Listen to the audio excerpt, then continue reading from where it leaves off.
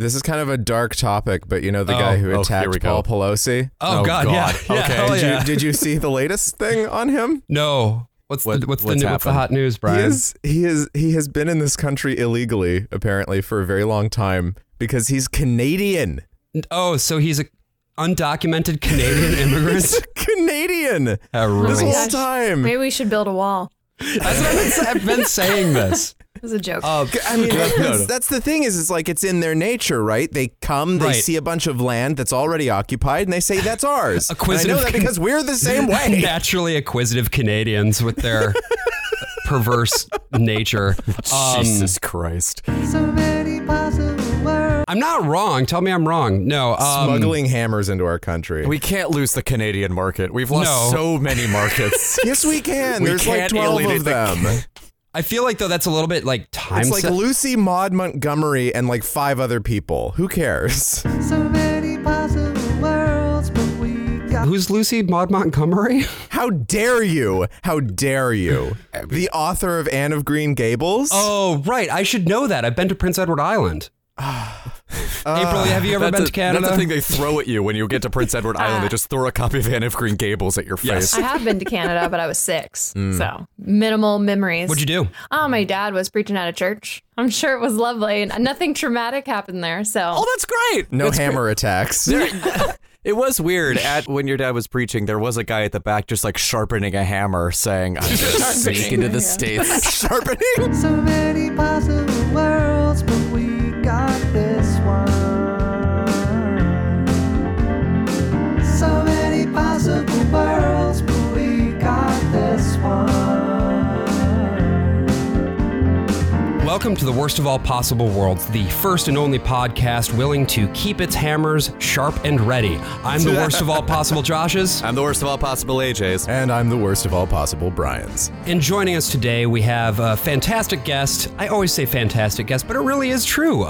You pick fantastic guests, Josh. Thank you, Brian. You're just good at this. Thank you. She's a content creator. She's got a great channel on TikTok, all about like evangelicalism, ex-evangelical, unpacking your history, and she co-hosts a podcast, the delightful April Ajoy. Hello, April. Hello. Thanks for having me. Before we get like into today's subject matter, which is going to be even more adventures in Odyssey. Woo! But yeah, April, why don't you tell us a little bit about yourself and what you focus on in your podcast? I grew up a preacher's kid, very much into the evangelical world. I was also an evangelist kid. So my dad was an evangelist and my grandfather was a pastor. And then my dad became a pastor. Oh, wow. So I had the best of or worst of both worlds, depending how you look at it. I mean, you know what we would say, but yes. The worst of all possible. Yeah, so grew up through all the things, purity culture, nationalism, probably like my peak evangelical moment was when I sang an original song called America Say Jesus on the Jim Bakker show. When I was 18. Whoa! Yeah, that is just the gives pure you a clue. uncut stuff. Oh my God. Well, if you go into the depths of my TikTok, I actually share a clip from the show because I still have it. Hell yes. Right. But it's like, America say Jesus, he makes our nation free. Jesus gives us life and liberty. Oh my God. I know. Oh, that is so good. That is so good. It's like a little bit jingly, so it gets stuck in your head, but the lyrics are so cringe. I need to They rewrite should it. have given the Statue of Liberty the face of Jesus. That would have changed everything. What would that have done, Brian? Can you expand on that a little bit? It would have shown that Jesus would give us liberty, first of all. Yeah, that makes sense, yeah. And other things. I just want it, okay? Sometimes I just want things. Do you know how hard it is to render a beard in copper? They did it for Abraham Lincoln many times. I guess that's true. I actually prefer the idea of it just being like a face in whole thing where it's like just the Statue of Liberty, same as, but then you just, in the place where you would have her face, you just put like white Jesus in there. I think that would be really You could like you could switch it out every now and then. You could replace it with Ronald Reagan. Anyway, April, back to your story. You grew up in that world. Hardcore. I know you phone banked for 700 Club, right? Yeah, well, I was a producer for the 700 Club.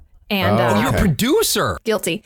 But I did like I would go and interview people for like the testimonial section of the show, but they required you to volunteer. So it wasn't really volunteering to do the phone banks. Right. Okay. I had just started working there, and you can be on the set. Like they put certain people on the set, and I didn't know. So they were like, "Do you want to be on set?" I was like, sure. So I literally am on TV answering a call when this atheist called in and was like cussing me out for just Can you see it on your face, or were you doing a good job? Literally, I saw the red light go on while this dude's like, "Fuck you," and I'm like, you can see it on my face, just like I was not trained for this.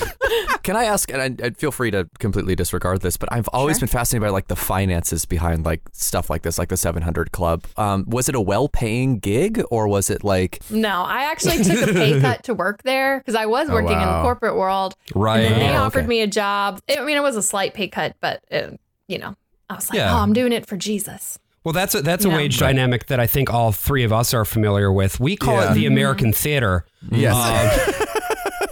Actually, this will be a very relevant topic as we get into this first episode. As a result of this, you also do like a podcast where you talk about like this stuff. And before we jump into our episode, why don't you tell us a little bit more about that as well? Sure. So in the height of the pandemic, I met a couple other pastors on TikTok, and we started talking like, hey, we should do something. So we started a podcast called Evangelical-ish.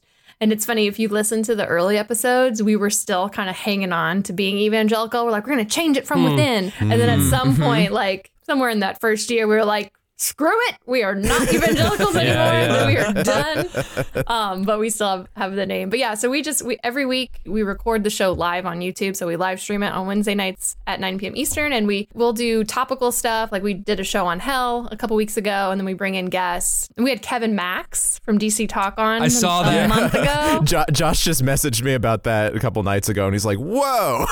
I was like, oh my God, the third most famous person from my hometown went on that podcast. It's literally the top three are former President Gerald Ford, Red Hot Chili Peppers lead singer Anthony Kiedis, and then number 3, fucking Kevin Max of DC Talk. Number 4, Josh Borman. That's right. Yes. Let's go. Yes. Grand Rapids, Love represent. That. It's a good show. It's a very good show. I don't think the idea of doing something live and not cutting it after the fact is horrifying to me.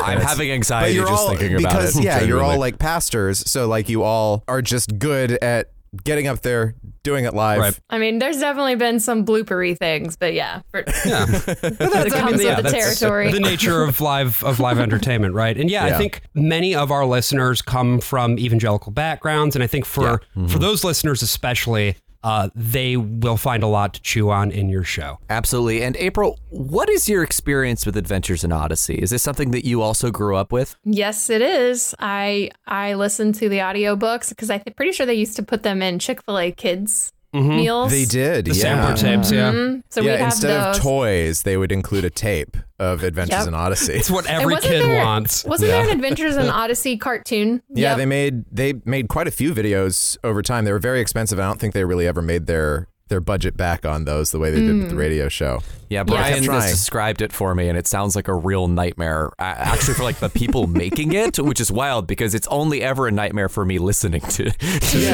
coming back to the show and listening to a lot of episodes that are actually around the time span of the episodes we're listening to today. There are a lot of little jokes and jabs that they get in on like the cartoon and on the making of the cartoon. Oh, so really they're like some internecine sort of like... Yeah, I think they were grumpy. Yeah.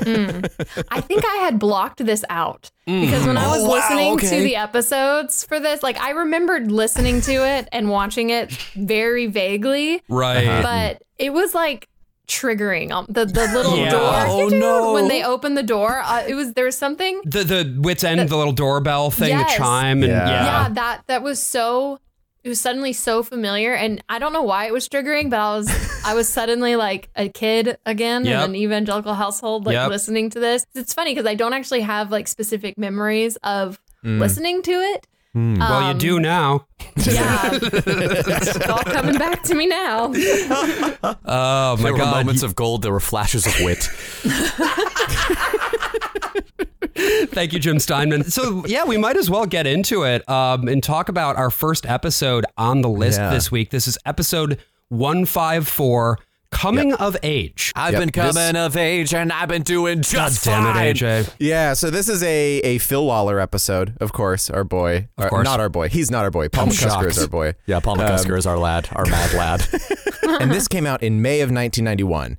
So we're pretty healthily along. Jimmy Barkley and the whole Barkley family have appeared in a number of episodes. This one starts with Jimmy writing in his journal, which is a throwback to the very first time the Barkleys appeared in Family Vacation in like the second year of Adventures in Odyssey. And this was supposed to be his send-off. This was planned to be the final episode for Jimmy Barkley for reasons that we'll get into in a little bit.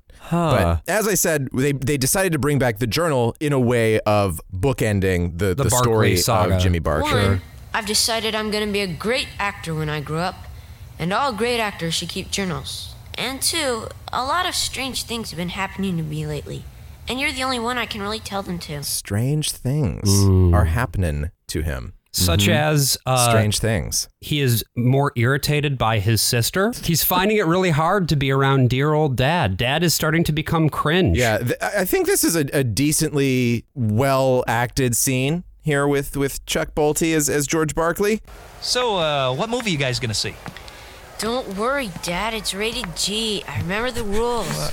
Oh boy. Don't worry, Jimmy. I just thought that if it's a good one, I might watch it with you. You mean today? Sure. Hey, there are the guys. Come on. Dad! What? What's the matter? You're not gonna walk up with me there, are you? Well, yeah. Yeah, I'm 'Cause you based, can't. Jimmy. I'm not cringe. Because my friends are there. That's all right, Jimmy. I know all your friends. We've done this 100 times before. Remember the time? Dad! I don't want you to go.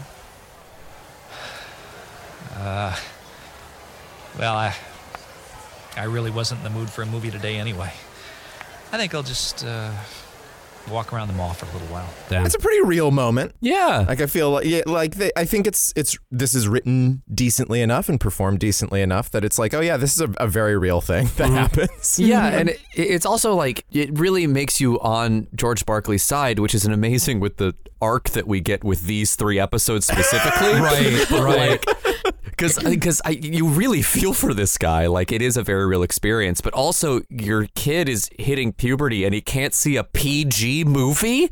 That's a lot of the Disney canon, man. Like, come on. I was allowed to watch G and PG. Okay. It was more depending on what the PG movie was. Once I got older, I could do PG-13. I think the first PG-13 movie I was allowed to watch was Bean, the Mr. Bean movie. Yeah, You just call Bean? yeah. I think it's just called Bean. It's a dark, gritty Mr. Bean reboot. Yeah, I don't remember why it was PG-13. I don't either. I guess there but was some butt humor or something. I don't know. probably. Sure. We watched a lot of the Mr. Bean sketches, so Right. they were like, we can make an exception for this. It's okay if it's a little rude because it's British. Yeah. Yeah, it's totally different. We can separate it. It was interesting, too, because, like, I know in the 80s that PG meant a very different thing than it did in, like, the 90s, you know? Like, so... Yeah, but that was like early 80s because after Temple of Doom, they brought in the PG-13 rating. 'Cause Right. Temple of Doom famously got a PG rating with all of the hearts getting pulled out of chests and everything. Yeah, and this episode is what? This episode of Odyssey is 91. Yeah. So yeah. at this point, kids who aren't able to see PG movies are definitely in the weird camp. Right. I mean, which is, I don't understand how they could be doing this because the Barkleys are a very normal family. There's nothing weird about this family. The most normal family in the world. Yeah. Not a thing wrong with the Barkleys. And that's really why, I guess, Jimmy, being normal and growing up in a normal family, is concerned about something that's going on with him, which he considers very abnormal. You know, his voice is starting to crack. And this was something, as you said, Brian, that they wrote into the script because the voice actor for Jimmy was going through puberty. So David Griffin and where I'm getting most of this information, there actually is some supplemental stuff from Adventures in Odyssey itself, but I just want to point people to episode 49 of the podcast Growing Up Christian. They do a very long interview with David Griffin, and this was just a couple of years ago. where he goes into his whole history of playing Jimmy Barkley and working on Adventures in Odyssey and everything that went along and followed. So stop this podcast, play a different podcast, do that. and Only then come listen back. to us. And Evangelicalish, you have two options. That's It's right. us That's or it's right. Evangelicalish. No other podcast exists. Yeah, David was hired particularly because he had a very high voice, right? If you listen to Castles and Cauldrons and all that stuff, he has a really high voice. My teacher, Mrs. Adams, asked us all to start a diary so we could write down everything fun we do this summer. I think writing a diary is for girls, so I decided to write a journal instead. And when a boy's voice changes and they're working on Adventures in Odyssey, it's time to, throw them in the Soylent Green factory and grind them up. No, they go through the no-no door. Yeah, they're gone. Yeah. They are gone forever. In most cases, sometimes they do come back. You'll see Jack Davis in the third episode of this collection that we've featured here today. Mm-hmm. But it was like a done thing. And the way that David describes it is that they were doing an episode and his voice had been changing. And so he just kept sort of getting into that higher register as he would work. And then one day he was supposed to shout something and his voice cracked and there was just a long silence and he just saw the producers behind the glass like whispering to each other. Then they'd like turn the God mic on, almost say something and then let go and then whisper something else and then turn it on again. One of the producers described it as like he called Paul McCusker, because Paul McCusker at this point was already living in England, and just said, "So David Griffin's voice has changed. I know you're writing some episodes for Jimmy, but anyway, you just might want to pray about that." Oh my gosh. Pray about it? For what?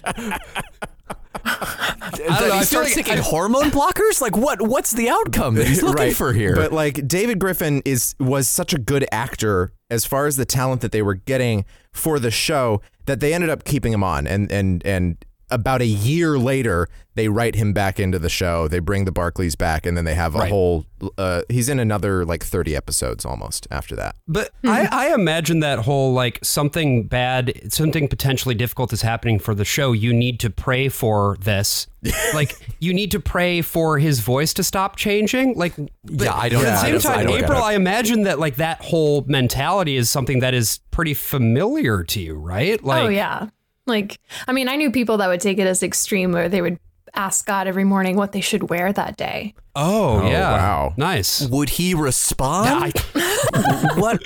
How did they end up determining their outfit? Like what was the deciding factor? I don't know. They probably just had a feeling. They're like, that's sure, God. sure. That's definitely God telling me to wear the suit today. That's awesome. Yeah. We see a parallel to this because now all of a sudden Jimmy wants to be an actor. This is not an arc that goes anywhere. Also, Jack wanted to be an actor in the episode where Edwin Blackard showed up. Right. That's all right. But we have Jimmy doing this Romeo and Juliet balcony scene that he actually did before. We will get to that episode in sometime down the road in our episode about grief. But he has done the balcony scene before. It was a big hit. Everyone laughed. And so Jimmy is doing it again. Mr. Whitaker, I just had this weird throat cold. I'm sure it'll clear up before the performance. Well, that's doubtful, Jimmy, and I think we both know you have more than a little cold. We do? Well, for what it's worth, I thought it was cute. We don't want cute, Connie. We want funny. He was laughing. Not that type of funny. We want the audience laughing with us, not at us. But I don't mind, Mr. Whitaker. Really, I don't. Well, I'm sorry, Jimmy, but I'm afraid we're going to have to get another Juliet. Oh, man. Now, that doesn't mean that you can't be in the show, though. As what? A stagehand? I was thinking more along the lines of Romeo. Romeo? Hey, that's a great idea. You'd make an excellent Romeo, Jimmy. This is so It's weird. not as fun as Juliet. Well, maybe not, but it's equally challenging in other ways. Woke John Avery Whitaker is trying to get our kids into drag brunches. Yeah, what is this? I had to rewind this to be like, wait, Yeah. he was playing Juliet? I was like, wow, they're And progressive. then he actively wants to, and I think that's very interesting. But it is like, but then Whit's like, no, you have to be Juliet because it's funny when men in dress. That what funny thing is. And Right. that was the plot of the whole thing before. Is it's like, well, they do drag like they did in Shakespeare's day, but then it's the crowd laughs, and that's the whole thing, which is like something that I did a ton of as a performer, as a child in a like choir and things like that. There would always be some sort of gag where one of us would get into some kind of dress or Yeah, something. boy like, walks out in a dress, yeah. This is not unusual. They're just pretending it's unusual now because it's their way of being fascists, right? Like here you can see this example where no one thinks this is weird from a fucking James Dobson radio show. Well, it is weird, but like not for the reasons that they think. Like because Whit is he's cold as ice. Oh my God, ice cold dog. He's imperious. He's basically the Josh Borman of this world. He has the same exacting standards for his plays that I have for this podcast. This is going to come back to haunt you, Josh. It's like when you recast the old host of this show and replaced him with me. Exactly, we all remember Ryan Balfour. Ryan Balfour. Yeah. How many people go to these shows? Like, how big is this little auditorium where they're putting these on anyway? That's Isn't this like a cafe? What do you think? Because I don't think it's canon. Yeah. It's like they call it the Little Theater. The Little Theater, yeah. Is it just like in the kitchen? Or where is it? Well, because I had the Wits End board game, so there's a big layout of Wits End. Oh, is it like Clue, where it's like the whole board game is the... it's kind of like that. It's not the same mechanics, but yeah, you do just sort of walk around between rooms, and then once you get to each room, there's a different activity. So there's like a Pictionary thing or charades. Charades was what you did with the Little Theater. Right. And no, it's just like they just have a whole auditorium set up. Yeah, what maybe a 99-seat storefront theater? Sure. I don't know what their equity is. They're on a mini contract. It's a 99-seat theater. I mean, they sound like they have a balcony. Right. In the scene. Yeah. So it's got to be big enough to have a set of some sort and a stage. So, I mean, I was picturing like a little black box, but I don't know how that's attached to like a little ice cream shop. Yeah. Right. Or how they fit a full-size, presumably fly loft into a 99-seat theater. That's also unclear. And also, what was the plan here? Because Whit's just like, you're going to play Romeo, but was the original plan that Whit was going to play Romeo? Yeah, who was going to be Romeo? He was reading the Romeo lines. No, that's super weird. Was it going to be Whit as now we're inching into groomer territory here, and I have concerns. Wait, are you saying there's some groomer territory in these first 3 episodes that we're listening to today? I am shocked, Josh. How dare you accuse the pillar of like decency in the town of Odyssey of finding little girls and boys attractive. There's no text in these episodes that would prove otherwise, is there? Oh, God. But yeah, like the thing that's going on for Jimmy at this point, he's got sort of this inner struggle going on because not only every young man's battle, he's fighting every young man's battle, right? Yeah. Because not only is he having trouble with his voice, he's also started to notice girls, specifically Connie. He's developed a bit of feelings for Connie. He's written about it in his journal. And then Whit gives a direction to Connie. Because he wants Connie to read Juliet, and I heard this and I was concerned. Work him hard, Connie. Remember, believability is the key. Believability. Work him hard, Connie. That is a great wit, April. That's a really good wit. Thank you. And Jimmy has really opined at this point about how much he loves Connie, and this does nothing to help his feelings, right? No. He's down bad by the end. He's down so bad, scene. Dude. Yeah, and horrendous. Down for Connie, the young Josh Borman story. Yeah. So Josh had a very huge crush on Connie when he was a kid. I had a moderate crush on Connie that just from listening or the cartoon? Yeah, no, from listening. Just her voice. She's not very hot in the cartoon, to be honest. No, it's more like, it was the idea of Connie. It was the concept of Connie. That's exactly right. Cartoon Connie is mid, actually. He writes in his journal a lot, and there's this little shit Artie who keeps like looking over his shoulder. Yeah. And I did not grab clips of Artie for a reason. Yeah. That was like, this show can be annoying. This character was way too annoying. Yeah. Artie is a minor character who appeared in like 4 or 5 episodes. He's just like that weird kid who has 7 siblings, and that's his arc. It just felt like a side story that didn't do anything. It was kind of pointless. We go to the commercial, of course, and when we come back, we get this amazing cue. And now, back to the adventure. It's so triggering. Triggering is what that is. I'm so sorry. Wait, can you elaborate? Can you elaborate specifically on what was triggering about that moment? Just how delightful the music was? I was just remembering all of these. It was just a flashback to childhood of like not being allowed to do on the stuff. back of your neck. Yeah, like my parents were pretty strict on me too, and I was like, to go back there would be awful. Yeah, we are here to re-traumatize. That is our goal. Wonderful. At the beginning of this one too, Chris was like, Jimmy's been on a lot of adventures. Today he's going to go on an adventure that there's no return. Yeah, Jimmy is becoming awake to the ravages of time. Yeah. I mean, there's a lot of weird stuff in this episode. Like his sister Donna catches him shaving at one point, and she's like, "There's no hair on your lip," and he's like, "Have you felt my upper lip lately?" And I was like, "I hope not." Yeah, I mean, certainly. Like that's a regular thing. Filling out your lips. That's totally normal. Thing you do with your siblings. I have a mustache today? Come feel my upper lip with your lip. It's like, is this finally the incest episode of Odyssey that we've all been waiting for? Hold on. That we've all been waiting for? Yes, we collectively, everyone in this. I am not tracking down with me. No one's been waiting for this. I'm not going to dig into that further. So, Whit has now at this point, Connie has worked Jimmy hard. And she has done this by really throwing there we go.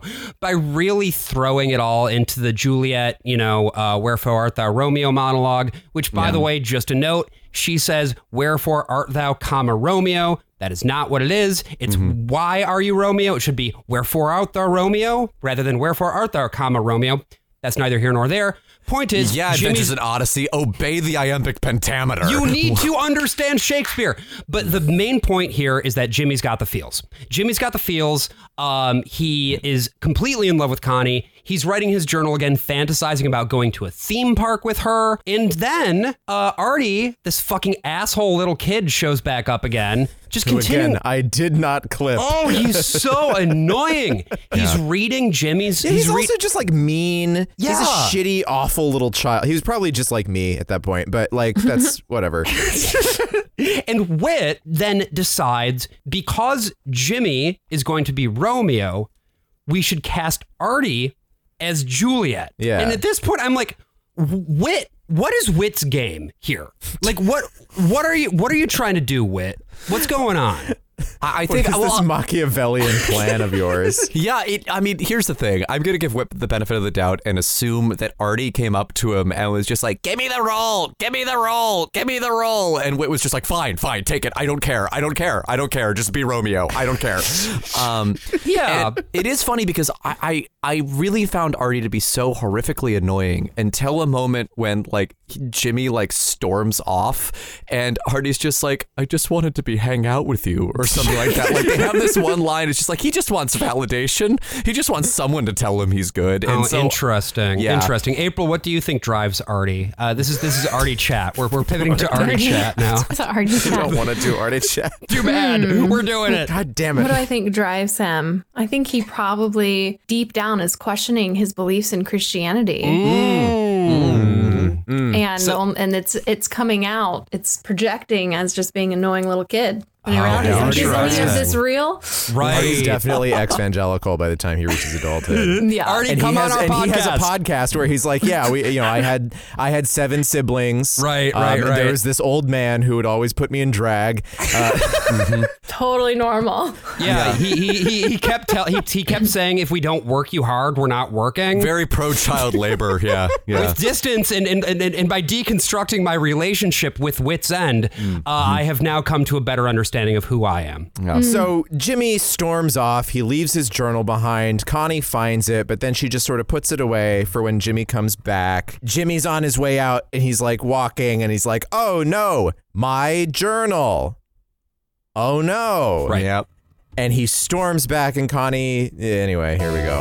Ooh, his counter's a mess. Oh, hi, Jimmy. You didn't happen to see a notebook laying right here, did you? As a matter of fact, I did. Oh, great, Connie, I'm boy. sorry. Sorry? Yes, I didn't want you to find out how I feel about you by reading it in my journal. I wanted to tell you that that I love you. In person. Whoa. What a swing. Well, Jimmy, I think you just did. What do you mean? Well, I put a notebook of yours in the back room, but I didn't know it was your journal. What I find more interesting about this than like what actually happens here, this back and forth, is what happens next, because Whit shows up. He jump scared me. He jumps. Whit legitimately jump scared me. John Avery Whitaker jump scare. Because there's so much cringe in this moment. Like, I actually found this to be very effective. Like, just the idea of... Oh, yeah. Like, the performances are so good, and that astronomical pause between I love you and then Connie saying... I think you just did is like devastating. And I don't know when Whit enters, but it seems like he just kind of appears behind Connie. Is like, well, that didn't go great. And she's like, oh, God. Like, it's... Sidled her. Get out of here, Whit. Yeah, Whit, exactly. But yeah, and there's something, too, about like, there is a story that I'm deeply embarrassed of involving, and I blocked this out until somebody, the girl told me about this, that apparently at one point I just spontaneously straight up told a girl that I loved her when I was like 16. She was like, okay. Because like, this is what you do when you're an adolescent. You don't understand these emotions. A lot of it is very overwhelming. But here's what happens next that I think is so interesting. Whit comes in and jump scares everybody. Connie says that she should go talk to Jimmy. She's like, I could go hash it out. And Whit's like, no, I have to do this. And that was weird. It was weird, right? Yeah. Why is this your business, middle-aged man? Yes. Would not the healthy thing be for the two of them to hash it out? That way, Connie can articulate what her feelings are and maybe let Jimmy down a little easy. They don't have to have this weird fucking dynamic, and maybe this is a reach, and I'd be curious to hear what you hear, April, but like, my thought was this is being like, well, young women can't be trusted with matters like this. In some ways, I actually took it more as an adult in those Christian circles, having control over kids, right, and wanting to control the narrative and to control what's happening and not let them figure it out for themselves, like making sure that the input from the proper Christian adult is being inserted, where instead of just letting kids figure it out, like most kids do. And that's something that you talk about a fair bit, right? Like with your, I've heard you talk about some of this stuff on your podcast and some of the content you create as well. Yeah, right? I think, like indoctrination, whether people realize they're doing it or not, they are making sure that kids know what the Christian belief is, and by Christian, I mean their very narrow, white, evangelical Christian ideas of it. But yeah, it's like, oh, you're feeling this way? Well, here's how you should think about this. So, they tell kids what to think instead of how to think. Yeah. Well, it's interesting you say like the proper Christian adult, because to me, the proper Christian adult in this situation is George Barkley, is the kid's dad. Why is this random owner of a soda shop climbing up a tree? Well, so AJ, your first mistake is that you focused on the family. That's what I was told to do. That's what they told me to do. That's level 1, man. You got to read between the lines. Yeah, so Whit goes over to this treehouse. This is the Wonderworld treehouse, which is a thing for some reason. There are a lot of episodes involving this treehouse that I have spared you from, AJ. She wonder on my world until I treehouse. Is this anything? I mean, what? Yeah. So Jimmy's up there. Whit climbs up to talk to him. Well, this place looks pretty good. Yeah. Well, I hope it holds up, because it's where I'm going to spend the rest of my life. Oh, Jimmy. I know you're not going to believe me, but things really aren't as bad as you think they are. I don't know how they could get any worse. I'm fighting with my sister all the time. I can't really talk to my parents. My body is a wreck. I can't seem to think straight. I got mad at you, and I just made an idiot of myself in front of... Well, I'm sure she told you about it. I've never had problems like this before, Mr. Whitaker. I've never had feelings like this. I don't know what's wrong with me. I think I'm going crazy. Well, most people your age think that. Take it from me, Jimmy. But Shut you're the not fuck going up. crazy. You see, you are going through adolescence, or At least you're starting to. What's adolescence? Well, you're It's a preparing fancy for word it. for growing up. Yeah.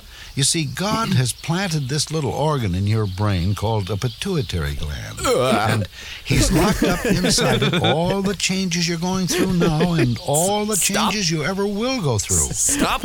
Well, right now, your pituitary gland is telling the other glands in your body that it's time to grow up. Nope. No. I love to talk to my glands. It's such a strange. I remember as a kid being like, I don't know. I've learned what a pituitary gland is. Cool. Yeah, and the way it's that such a strange piece of writing. Yeah, and Whit goes on and frames it up that like all of the changes you're about to go through in adolescence are locked up in your pituitary gland, which I guess. First of all, bad news for Andy Milonakis, I guess. Poor guy. Yeah. Secondly, that's not biology. Like, what are you talking about? It's interesting because it's almost like they were testing words that they were allowed to use, and hormones didn't get out of the gate. They couldn't say hormones. Sure. But they could say glands. Which is an infinitely worse word. Glands is infinitely worse than hormones. April, what were your thoughts on this conversation in the treehouse between a 13-year-old boy and a 60-year-old man? I mean, Hal Smith himself was in his 70s by this point. So older than middle-aged. I thought it was weird. First, I always cringe anytime they're like, oh, this is God's will, and because blah, blah, blah, like just bringing God into every God's normal gland. thing. Right. Like atheist kids also go through puberty and they're not oh, it's God. I did appreciate the attempt at science, how bad it was, nevertheless. Yeah. It's like, okay. But yeah, I just thought, and he was like, oh, well, every child goes through this. Take it from me.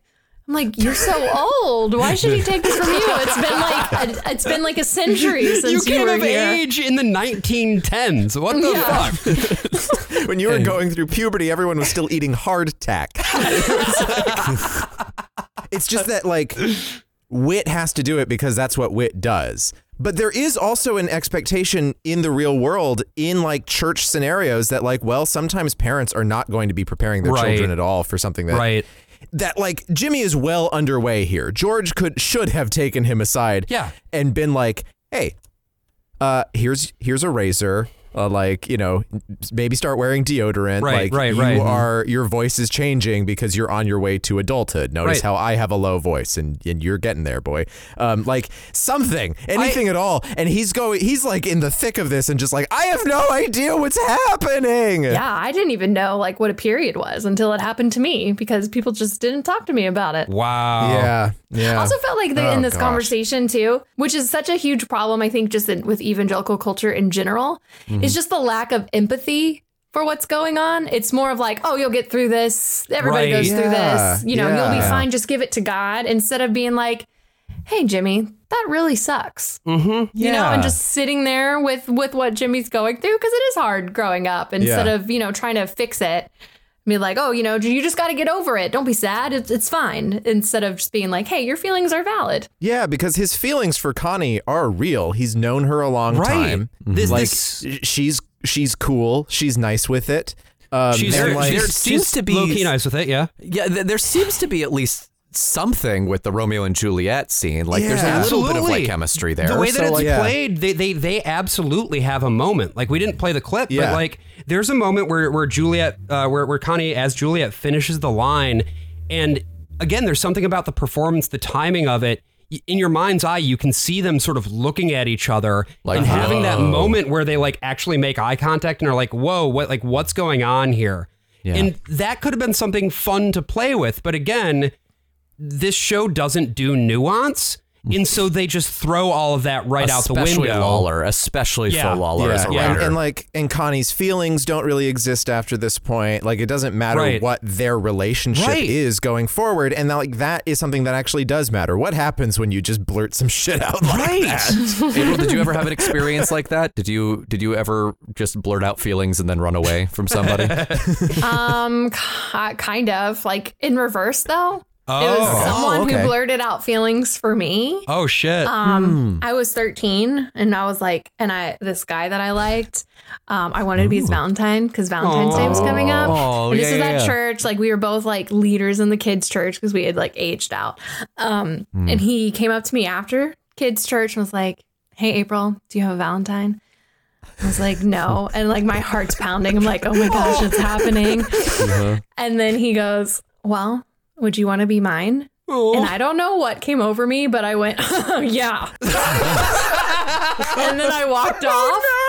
Oh no. It was awful. And I wanted to say yes. And I just laughed it off like he was an idiot. And I walked away and he looked so sad. And I was like, what did I do? What did I do? Why did I do that? Wow. Yeah, it was so weird. I have no idea what came over me. It's the first time any guy had ever like that I liked asked me something and I totally panicked. But of course, because you don't have a framework in your brain yet to process those feelings and like how to translate them into communication. Yeah, and you don't want to embarrass yourself, so then you do something that is somehow like more embarrassing and confusing. So bad. Right. So bad. Totally rejected him. I still honestly cringe to this day. I'm like, gosh, I wish I could go back and be like, yes, I would like to do that. And I was like, you're stupid. Well, good news, April. He's right here.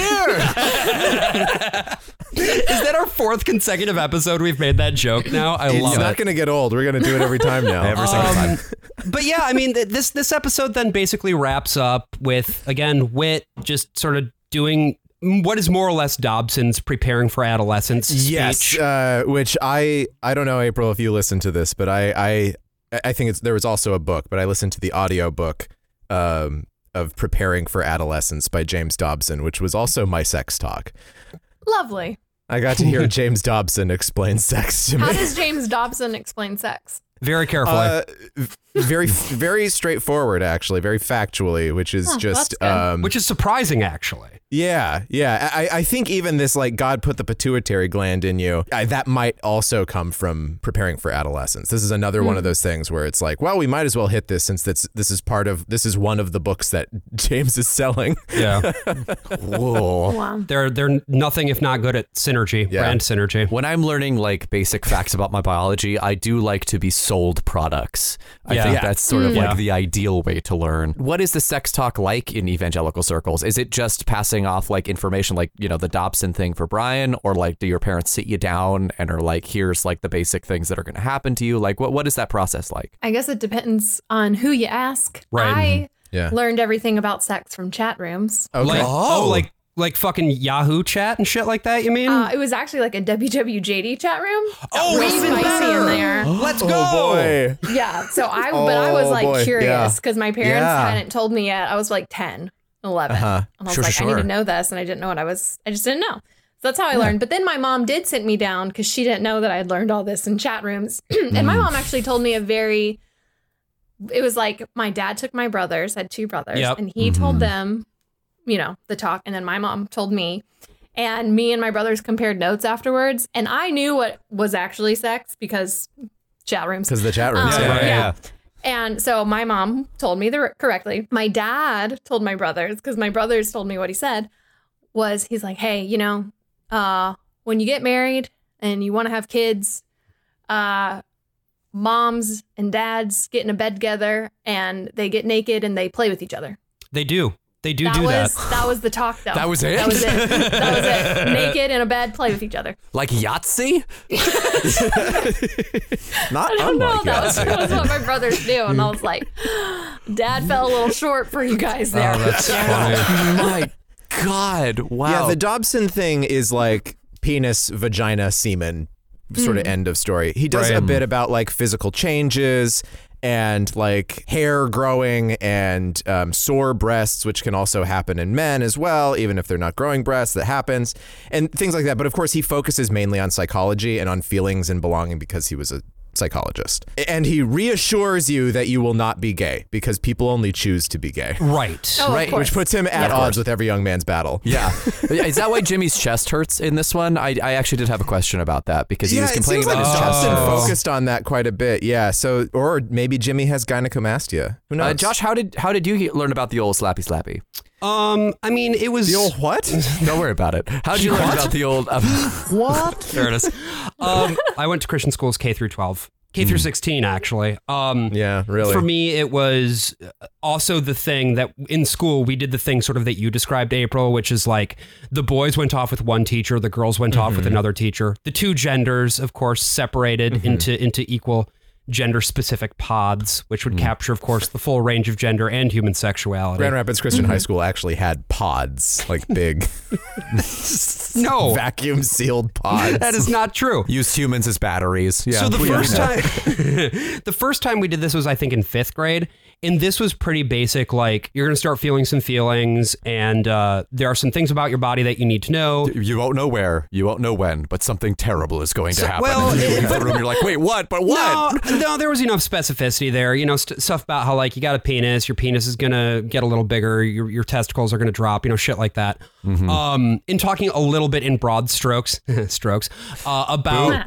the fact that sex is a thing. 8th grade, then we got the full treatment, talking about how, like, the moment that you have sex with somebody, if it's outside the context of marriage, you're irreparably damaged, blah, blah, blah. Right, yeah. That one. In the, Soul ties. What are soul ties? I actually don't know this. Yeah, one. I'm not sure I know this either. Oh, well, you're in for a treat. Yeah. Oh, Soul boy. ties are that whoever you have sex with, whether married or not, your soul is forever intertwined with their soul. Like you your will always immortal be soul? Connected. Yes.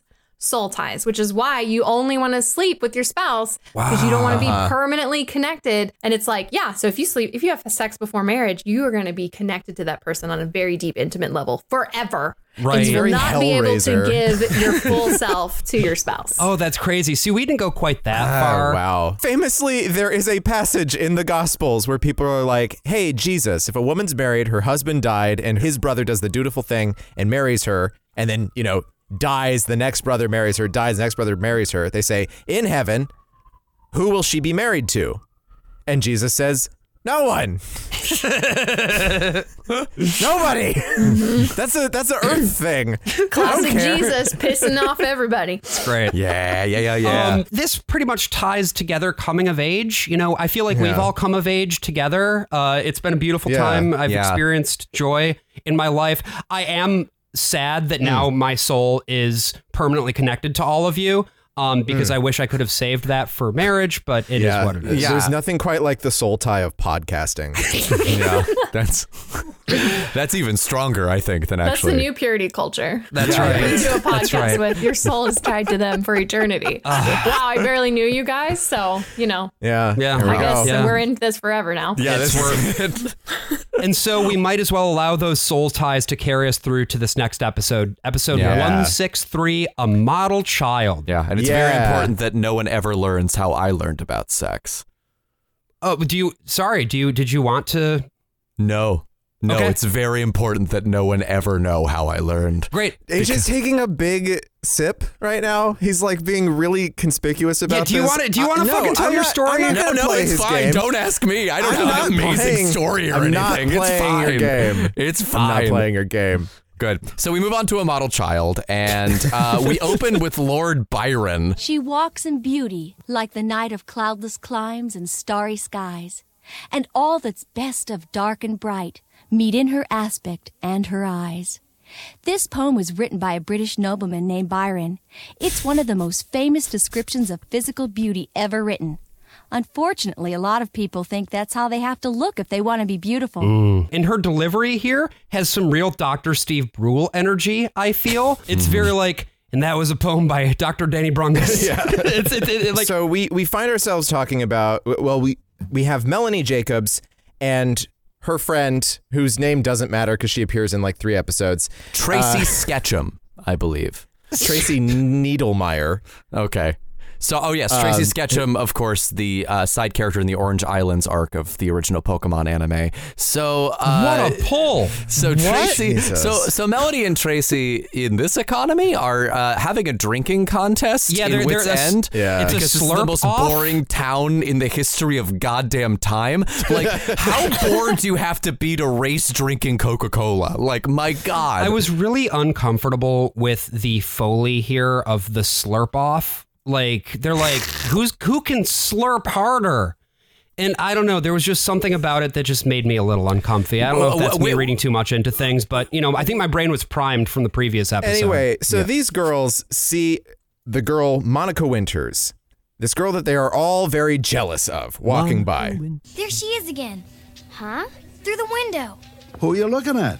Monica Winters. See? There up front. She's wearing that blouse I was telling you about, Tracy. Wow, no kidding. Oh, it's a pretty blouse. Do you know how old she is, Mr. Whitaker? Monica? Oh, 15 or 16? She's 11. You're kidding. Nope. Doesn't she look great? She's an attractive girl, but 11? Must be the way she dresses. I knew nothing about this episode. I remembered this one clip, and I knew that this would be one to listen to today. Yeah, April, immediate gut check here. Thoughts on Whit's feelings in this moment? Gross. Okay. Who looks at a child and be like, that's an attractive young woman? There's other words. Like, you can just say, like, they're beautiful or God, Yeah. whatever. Like, just like everybody is beautiful, but, she's an attractive young woman. Like, ew. Gross. His wistful, like, bro, must but also, be the way she dresses. Just, yeah. But also even how the relationship between the two girls and him where they're like, don't you think she's pretty? Yeah. Ew, what is why are y'all talking about this? How often does this happen? Yeah. The girls I can see, I understand the like jealousy. Like you see someone who's really well put together. She gets to wear makeup. She gets to have clothes that you are not allowed to have. And you're just like, oh my God, she's so glamorous. I want to be her. Right. Isn't she just the most beautiful creature on earth? I want to do the plot of Single White Female to her. I want to take her identity very slowly and then remove her from the gene pool. That's actually really funny because that's actually what Tracy does. So the Monica that we see going forward is actually Tracy this whole time. That's why she disappears. Yeah. Makes sense. Well, Monica also disappears. We never see her again after this episode. Oh, that's a shame. She and her mom dynamic, I think, could have built to something interesting. I thought it was weird how throughout the episode they kept referring to her not every time, but most of the time as her full name. Yeah, they kept Monica saying Winters. Monica Winters. And every time they say it, it sounded like they were trying to say Monica Lewinsky. So I kept thinking Monica had that Lewinsky. thought too. Yeah, they predicted her. Yeah, it's before that. But I had that exact same thought. I think it's maybe just because her name fits Eleanor Rigby for me. So it's Monica Winters. and so it's very pleasing. Like there's something about that particular like scansion that like really hits the ear well. And she is also played by Beanie Feldstein, much like Monica Lewinsky.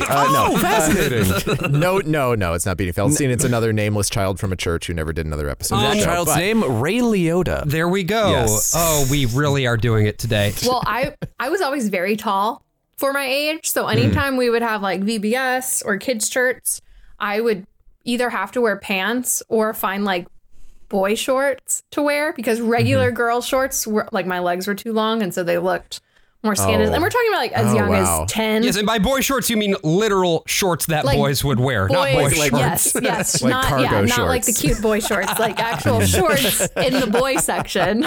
Awesome. You were wearing like the gym shorts that I was wearing in 7th grade because I was cool. Yes. And then I eventually kind of turned into a bit of a, they called it tomboys at the time. Right. And it was like, you know what? If they're going to make me, I'm just going to pretend like I love this. So I would start wearing Jinkos. Do y'all remember Jinkos? Yes. Jinkos are back. Have you seen this? They are back. They're back. Yes. Yeah. So I was a little bit of a tomboy, so I tried to pretend like I didn't care.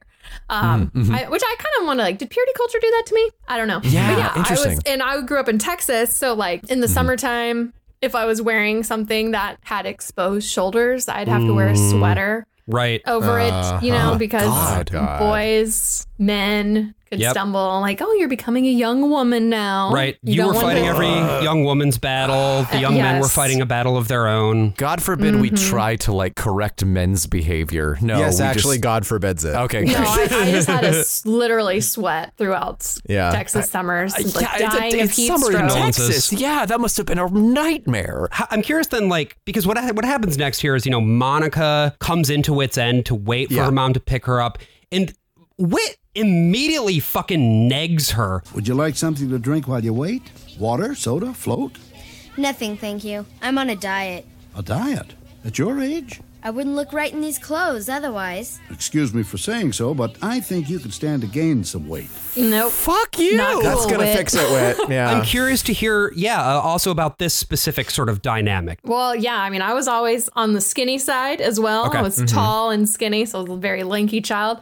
And almost every adult I feel like that I ran into were like, you need to put some meat on those bones. Yeah. They say that to boys too, and it's just so weird to be like a child. Yeah, Josh, you are famously quite thin because you have cystic fibrosis. That's right, Brian.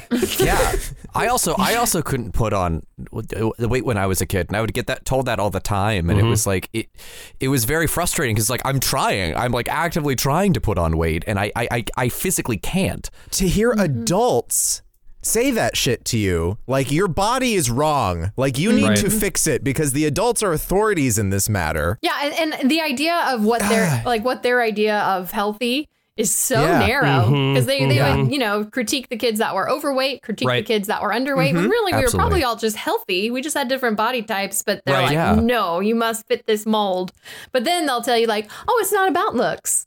Well, reinforcing the idea that it actually is about looks. God, yes. And we will definitely get to that a bit more in this episode because that's a really weird place that it ends up landing, right? Where on the one hand, Whit has his ideal type for an 11-year-old, I guess.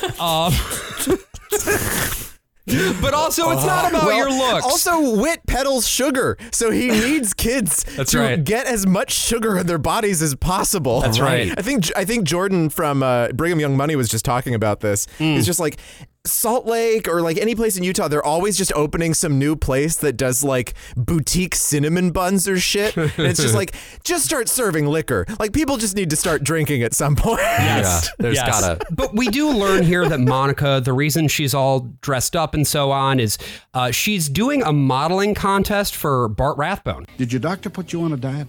No, my mom thought it'd be a good idea because of the modeling contest. Contest? What modeling contest? The Young Miss Odyssey modeling contest. Sponsored exclusively by Rathbone's Electric Palace and Camera Shoppy. Here you go, girls. Have a look at my flyer. Thanks, Mr. Rathbone. Look, Mommy. 10 to 12-year-olds only. The contest for the big girls comes later in the year. So Bart is doing Frank Reynolds' Little Beauties. Yes. And he's doing it so he can sell cameras because now S.L. Clemens got sucked into a role of postcard format roll film and the Clemens camera shop is gone. So Bart is moving in. It's so good. So longtime listeners of Whit's Endless Summer and longtime listeners of Adventures in Odyssey will remember Bart Rathbone, I don't know, how do we describe him? Last time we said he was Turkish. I think this time I'm going to say he's Circassian. He's some kind of an ethnic. He's from New York. He talks with a shady accent. Yep. He's played by Walker Edmiston. Yes. And he's just the guy who does the bad things. He does the things that corrupt the culture of Odyssey in any given episode. So this time he's doing child beauty pageants, which are definitely not a big thing in evangelical world at all. Yeah. Well, No. Okay, so I was baffled by this. They keep calling them beauty contests, but they're pageants, right? Nobody refers to them as beauty contests, right?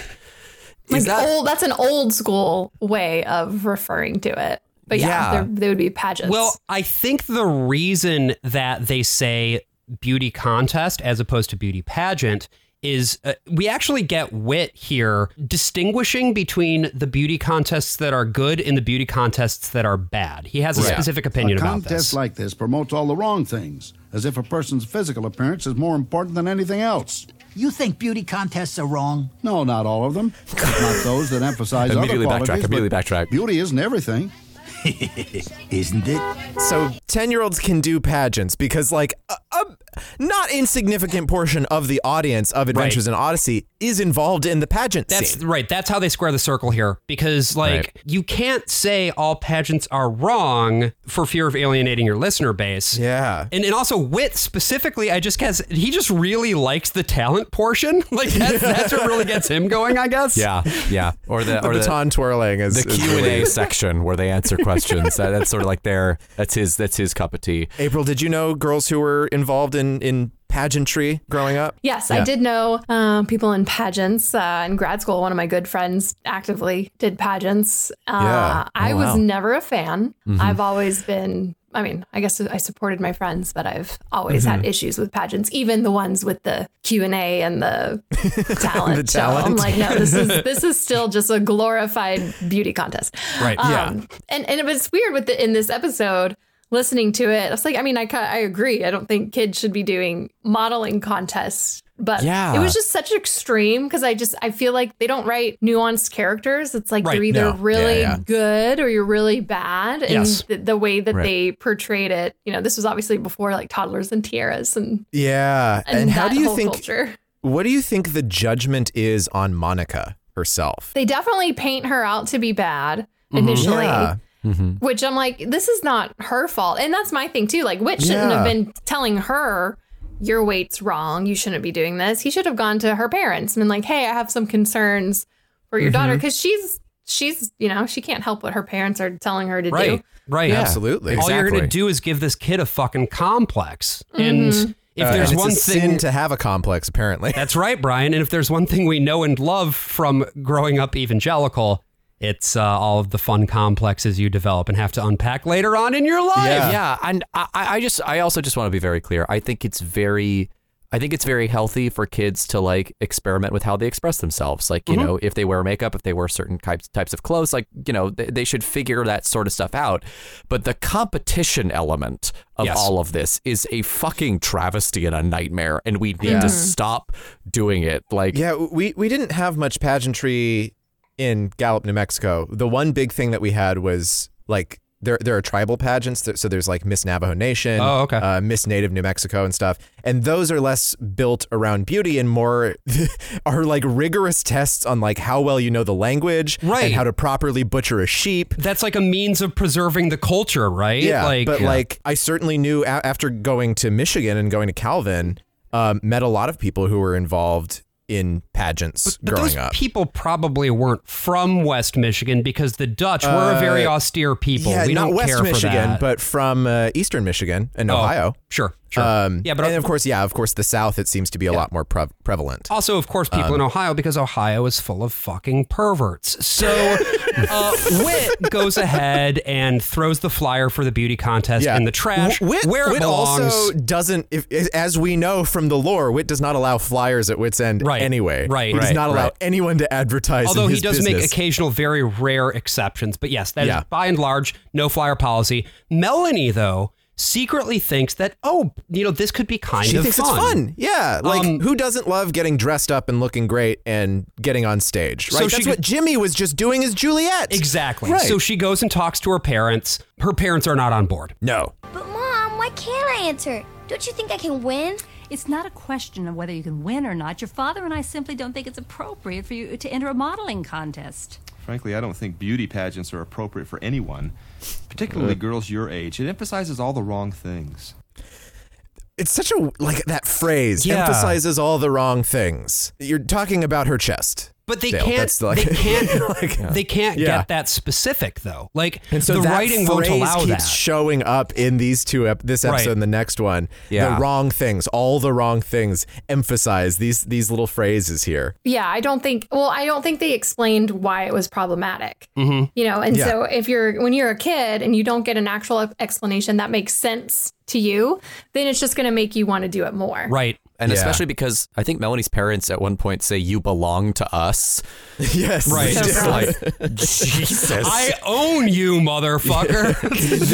Well, and the episode tells us that like their arguments at no point are convincing, right? What ends up getting Melanie to stop wanting to do it is actually like getting to know Monica and finding out that she's unhappy. Right. I want to point out just one more thing, because Bart dangles this prize in front of the girls that if they win the beauty contest, they get a professional portfolio with a photographer from Chicago. It's another one of those times where Bart and Chicago and maybe a strange Dutchman who is in the Midwest. Oh, for God's sake. Raring to come back to Odyssey. Yeah. He's getting into the modeling business now. But I Regis also Blackard, it's him. Something that's interesting about that too is how it's always the association between the sort of worldly behavior in the big city. right? Yes. The big city that's full of vice and, jazz, things of that nature. There are no big cities in Ohio, just in Illinois. Was this also part of your upbringing, April, like the association between big cities and vice? Not so much because I grew up in Dallas. Okay. So I was in a big city, but we were Texas, so Texas was kind of its own thing. We're like God's promised land, pretty much. Yeah, it's like Utah. It's like a very specific. Yeah. Were there strong opinions about like Austin as being like sort of a bastion of sin? We didn't claim Austin. Right. We were too liberal for us. Yeah. We were like Texas, God's promised land. Austin is like the Shadowlands and the Lion King. Like you must not go there. Yeah. One other thing I was just thinking about when Whit's explaining why he doesn't some contests are fine if they do other things besides beauty. Like that actually is problematic too, because my biggest issue with pageants, even ones that include talent and include interview and whatever else, is that it's still a people competition. You're not competing based on a specific talent. You're not competing based on a sport or something. It's literally like, who is the better person? Yes. And that is grounds to give anyone a complex. Because if you lose, you're like, oh, that person's just a better person than me. Where it's like, if it's basketball, like they're a better basketball player. I can practice more. How do you practice more at just being a better you?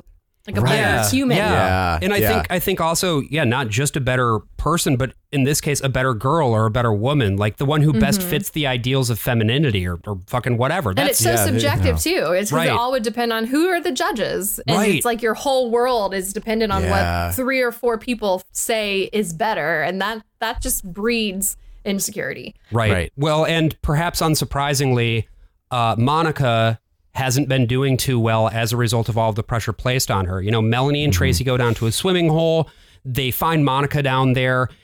She's been crying, but they convince her to go swimming with them. And then all of a sudden she's able to like be a little girl again. And it's presented as this really nice moment. And I thought it was kind of nice, right? It's like, you can just hang out. The message that they're pushing in this episode and the next episode is like, kids have to just be able to be kids. Right. Except for the ones that we're going to keep on retainer as professional actors who are making our show for us. The moment their voice changes, we throw them in the gutter. Out of here. Like the last episode has this whole thing with Whit being like, yeah, Jimmy, you just can't do it. Your voice is too fucked up now. We can't help you. And it felt like Phil Lawler was like, arguing with David Griffin in his head and was like, here's why we have to fire you. And here they're like, well, these beauty pageants, though, they're making kids grow up too fast. Well, the only reason they didn't end up firing him is because there can only be one Jimmy in the no door at any given time. So they could throw another Jimmy down there. Makes sense. Yeah. So after the girls go to the swimming hole, Dale goes over to Whit and he tells him to write an op-ed.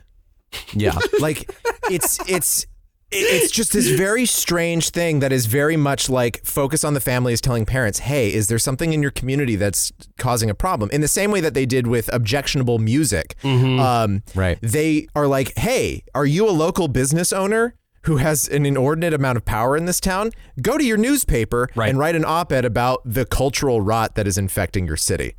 And you'll be able to take it down. It's such a specific plot line that could only come from Focus on the Family in particular. Because it also doesn't really advance the plot. I mean, it sort of does, but the bottom line here is that Whit has to write over the course of an afternoon to make it in by the evening edition, something talking about, and I quote, the problems with contests that highlight a person's looks. That is such a strange and specific turn of phrase.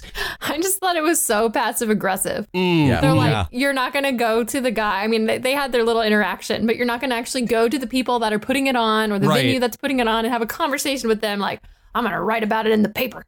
Yeah. Like, it's just so passive aggressive. Because later on, Bart comes back and is justifiably really pissed off at Whit for not just directly coming to him and talking about it. Yeah, that scene is really, really tense. I only have the last part of it, but like Bart leverages his status as a business owner who takes out ads, right? Right. Well, Mr. Rathbone, if you'd like to write a rebuttal, I'll provide the space. Hey, I am no writer. I am a businessman, one who advertises, Mr. Jacobs. And if this is what I can expect in your newspaper, I guess I'll just have to withdraw my massive advertising campaign. And then the gag here is that his advertising campaign was he once took out a line in the classifieds to sell Rodney's mini bike. Right. But like, we know the Electric Palace is fucking lousy with sales. Of course they're going to be advertising in the paper. Right. It's also a weird thing where it's like, they could, again, if they were interested in exploring any of this, which they're not, they could have made this a whole thing about like the commercial pressures and how commercial pressures can bring to bear cultural change. Instead, it's just a Sorkin scene where they own him with facts and logic and he runs away. Right. Yeah, and it feels more pointed. Like, I know that Whit is against beauty contests, but it seems more like, I just kind of want to fuck over Rathbone. Like, it's very personal. It's very personal. Incredibly personal. Also, the title of his article that he writes is a model example of what's wrong with modeling contests. Horrible headline. Yeah. Well, that's Dale. He did the headline. That's the editor's also just fault. shows like the privilege too of like, you don't like something that's going on. Oh, you can just write an op-ed and the paper will definitely put it in and give you a voice. Yes. Yeah, There's it will if you're God King of Odyssey, you know. Yeah. Well, if you're God King of Odyssey, but also if you are a listener to this radio show where you are probably comfortably middle income in a community that is probably mostly, if not exclusively Christian, it's so interesting, and I agree with you, April, like how they make these assumptions about their audience and how they then propagandize to them as a result of those assumptions. Yeah, it's fascinating. They never let up. They show that like even when we're doing this little episode that could just be focused in on this girl and should, honestly, because it is focusing on a very real thing that a kid listening to the show might be going through or might have a friend going through. Instead, they have to make it about this other thing about like cultural like will. Yes. And it probably is for people who have a friend going through it because of the way that they portray this situation, right? Where the girls head over to Monica's house and her mom is there and her mom is very immediately upset at the state of her daughter for going swimming. Best time I've had. Monica. Hi, Mom. I want you to meet... Look at you. What have you done to yourself? I went swimming with Melanie and Tracy. Hi. Hello. You're a mess. Your clothes are soaked. Yeah, we went... And your hair. Oh, we spent such a long time on it this morning. It was so beautiful. What's gotten into you? I went swimming in a pond up by... I suppose everyone has seen you like this. No, I don't. You come in and think get so. changed right away. There are some very clear markers that they have here. One, like class. Like this is a big fancy house with the grandfather clock. This is a sort of waspy, rich family. Yeah, I mean, this is very like Disney villain, you know, like slight transatlantic accent. I'm sort of picturing Cruella de Vil in my head kind of thing. But with the delivery of the mom from The Room. It has a lot of, I got the results of my test back. I definitely have breast cancer for sure. Very black and white. This woman is pure evil. Yeah. Which, like, you obviously don't like her in the story. But I was also thinking, too, like, I feel like, because I think shortly after this, we'll probably talk about it, but they go to the mom and they're like, oh, could we go? They're like, no, you can't even go. Right. And I was like, actually, I think what would be the most Christian or Christ-like thing to do would be to go and support your friend who clearly is in crisis and doesn't want to go, but you go to support. And be there for her. Dale does not want his daughter to go to the beauty pageant because he has put this op-ed in the newspaper against it. So there's that like competing will. So it's about image. It's like, well, people will see. What would people think? Yeah, that's really interesting because they don't quite play it that way. We have Monica's mom who is like, oh, I'm sure people have seen you like this. How embarrassing it is to our family. But when Dale does it, it's fine. Right. Yeah. Well, it's all about him, right? I think like the thing about these 3 episodes is that all of the male like authority figures make it about them. It's never about the kids because they're possessions. They belong to these parents. And is that a thing that's I don't know if that's intrinsic to evangelical society, if that was all of y'all's experience too, that it felt like your parents had like an ownership over you as opposed to like your own like sort of growing up and exploring. But I mean, it is something that comes up so much in Odyssey. It is a question I wanted to put to all of you. Well, there was even, I don't know if y'all saw this woman who went viral on Facebook a few months ago when Turning Red was released on Disney. Oh, yeah. The movie. Yeah. She wrote this whole long thing about how we should boycott Turning Red because the movie Turning Red is about a 13-year-old girl who ends up going through puberty. Right. And, they openly talk about periods, and like the red panda she turns into is like a metaphor for adolescence and your period and all these things. But in her Facebook post, she's literally like, this is unacceptable because children belong to the parents, but this movie treats them like they're their own person. Mm-hmm. I'm like, they are their own person. Like she like said it out loud. But like, there's this idea that, and it's probably from James Dobson is part of the reason that it's just an evangelical culture. They're training, like there's parenting conferences where they train parents on how to raise your kids to also be little warriors for God. And it's like you own them until you don't own them. And especially for girls, I know of a lot of talk that was like, you are under your father until you are under your husband. Yeah. Jesus Christ. Can you elaborate on that a little bit more? Well, especially in like a complementarian environment, which my family was oddly egalitarian, which is the idea that, men and women are equal. But my mom very much fit. Like the way the dynamics of my parents' marriage was very complementarian, even though they weren't. Like my mom served my dad. My dad had the final say. But my dad was he was a feminist when it came to me. He was like, you can do whatever you want.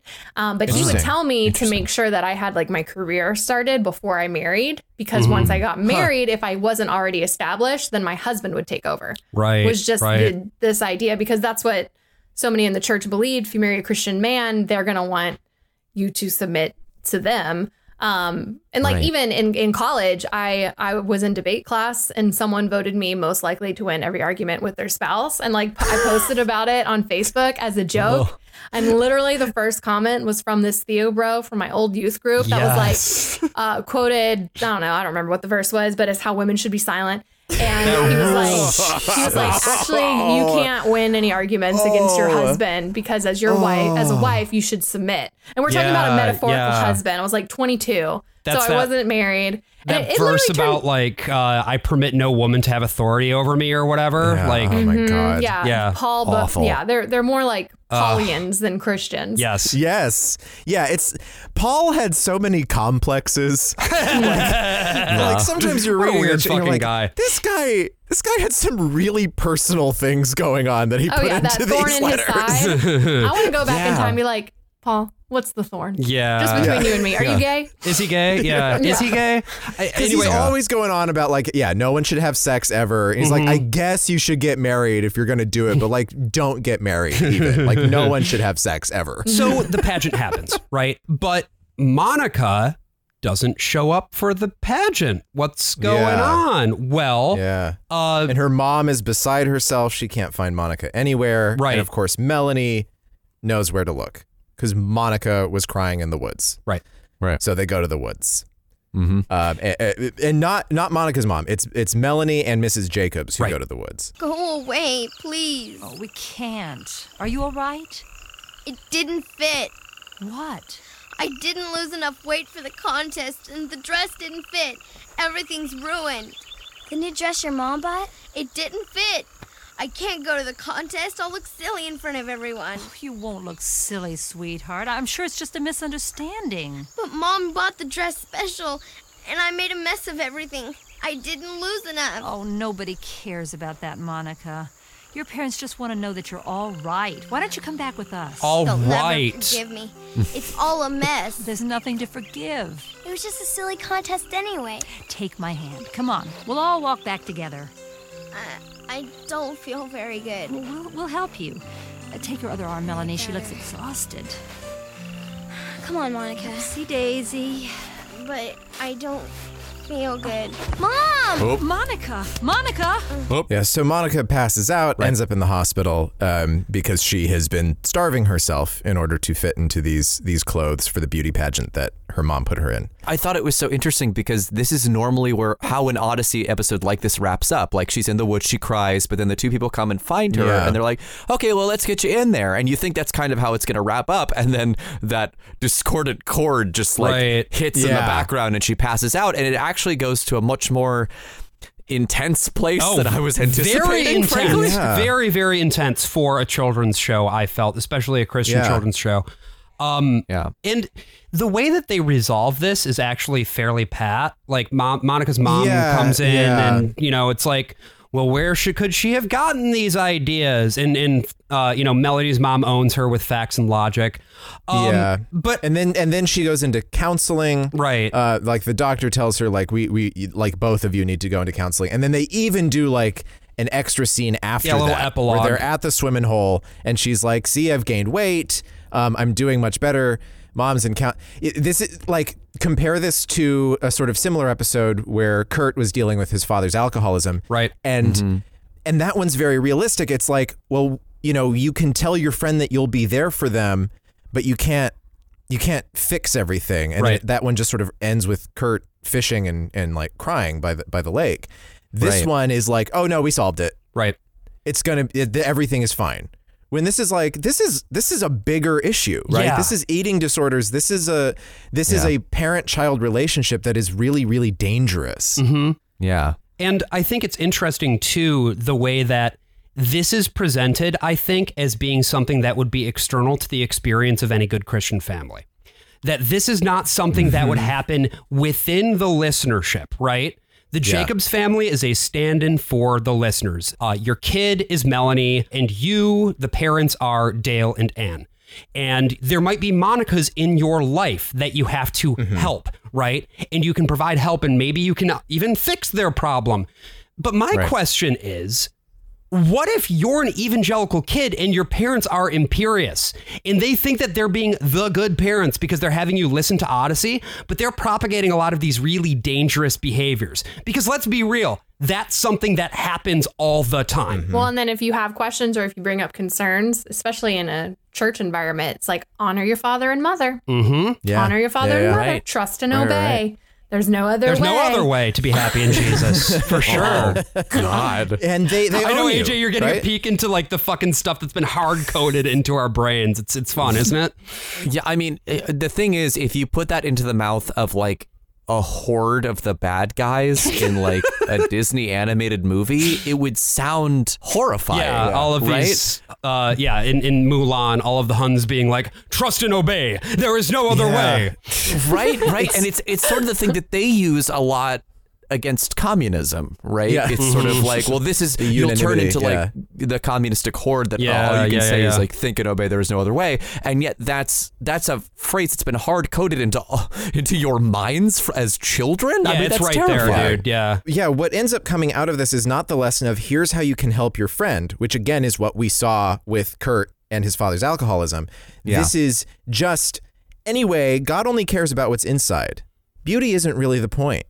Don't worry about growing up too fast. Yeah, the message is so sloppy here. Like it's like pageants are bad, but like not all pageants are bad. And also kids shouldn't worry about how they look. But the minute they turn 18, they should absolutely do that. But also even as kids, they should be concerned about how they look because men might take things the wrong way, you know? Right. Yeah. So it's just like, because the messaging at the core of like the actual Christian message is so unclear, this episode is also just all over the goddamn place. Yeah. Also because Monica's mom like had no idea what she was even doing or like going on, and the minute she finds out what is actually happening to her kid, like she's fixed. like, she's so sorry, and she goes into therapy. When really, just don't worry about it. The social workers and the doctors are going to handle it eventually. James Dobson, working at the hospital, is going to be able to counsel you and your child at the University of Southern California Children's Medical Center in Pasadena. Yes. When really in these cases, it's for the most part the mom goes, okay, so how can we hide it better next time? Like I'm still going to do the thing, but how do we not get caught next time? Yeah. And so Monica is in still a very horrible position, I think. I mean, at the end of the episode, she gains weight and it's all fixed, but like real life Monica would not be that lucky. I don't think. I agree. It's just kind of all over the place, and it was hard to even point out of like, this is a specific problem or this is a specific good thing, because it was just kind of a nicely wrapped. Although I will say, at least they pushed counseling. Although it was probably biblical counseling, which is not good. Yeah, call the Focus on the Family hotline. Yeah. Right. Yeah. They'll put you on their mailing list. Look, we got some chat rooms at www.jd.com that can really help point you in the right direction.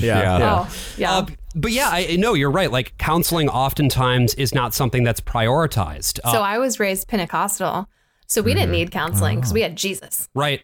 Anxiety, just got to pray it away. Yep. Are you gay? pray that one away too. Are you gay? No, you're not. Surprise. Nope. Though counseling was looked down upon. We judged people if they went to counseling. We're like, oh, they just don't have enough faith for them. You know, some people just are too weak to do it on their own and give it to Jesus. They have to go to counseling. Although it is maybe worth noting here that, it's not Melanie and Melanie's mom who are going into counseling, right? Again, it's the external party. Mm-hmm. They're the ones going into counseling. And I feel like that's the two characters you will never meet again, never met before. Right. Yeah. Just bleak. Yeah. Speaking of bleak, when we come back, we are diving headfirst into what I truly believe is like the worst episode of this show that we've listened to. And that is saying something. Hope you're excited, listeners. See you in a moment. This week's episode is brought to you by Austrian physicist Christian Doppler. Dr. Doppler, would you like to say a few words?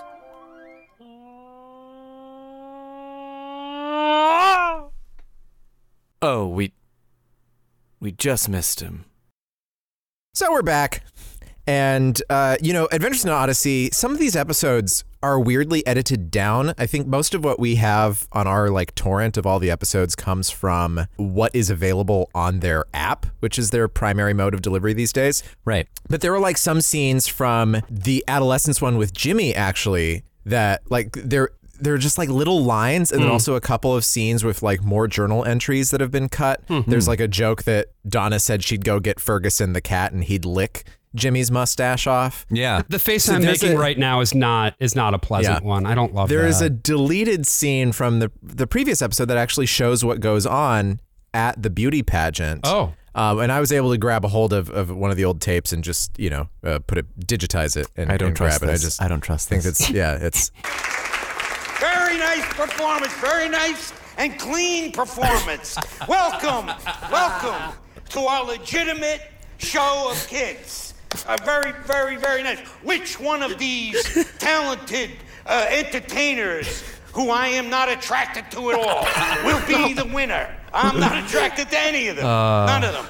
And that's the way it is. Frank Reynolds from Always Sunny in Philadelphia. Less of a danger to children than anyone in Adventures in Odyssey. That's right, Brian. Correct. Speaking of children and dangers to them, in our next episode, we're going to learn about the dangers of dressing too provocatively. This is episode 192. Modesty is the best policy. Gross. By our boy Paul McCusker. And this is actually right after. This is 2 episodes after they brought back the Barclays. Right. So Jimmy, his voice changed and everything. The Barclays were not in another episode for a full year. Oh wow. And now here we are a year later. And they are back. They're back, baby. Yeah, Broadway is back. Jimmy and George did a 2-parter where they experienced the miracle of Passover, which I think we'll have to get Lev Novak on for that one. Was that like a Goofy movie style father-son bonding opportunity there? Or? Yeah, but it's an imagination station thing where they're in ancient Egypt. I don't like adults going into the imagination station. Can I just say that? I don't like that. It feels weird. It's kind of strange, right? Weird to me. I bet their knees end up hitting stuff. It's too small. Yeah. It's way too small. Actually, the imagination station does have fully adjustable seats. It's very similar to the mechanism you get in any car. You reach down, you pull the lever. You can even adjust the steering wheel. And you know what? Here's the best part about the imagination station. Legs coming soon. Let's go. Yep. So Modesty is the best policy starts with some pretty good, what I can only describe as Phoenix Wright music. Yeah. This is a very specific music cue that becomes like a motif throughout this entire episode.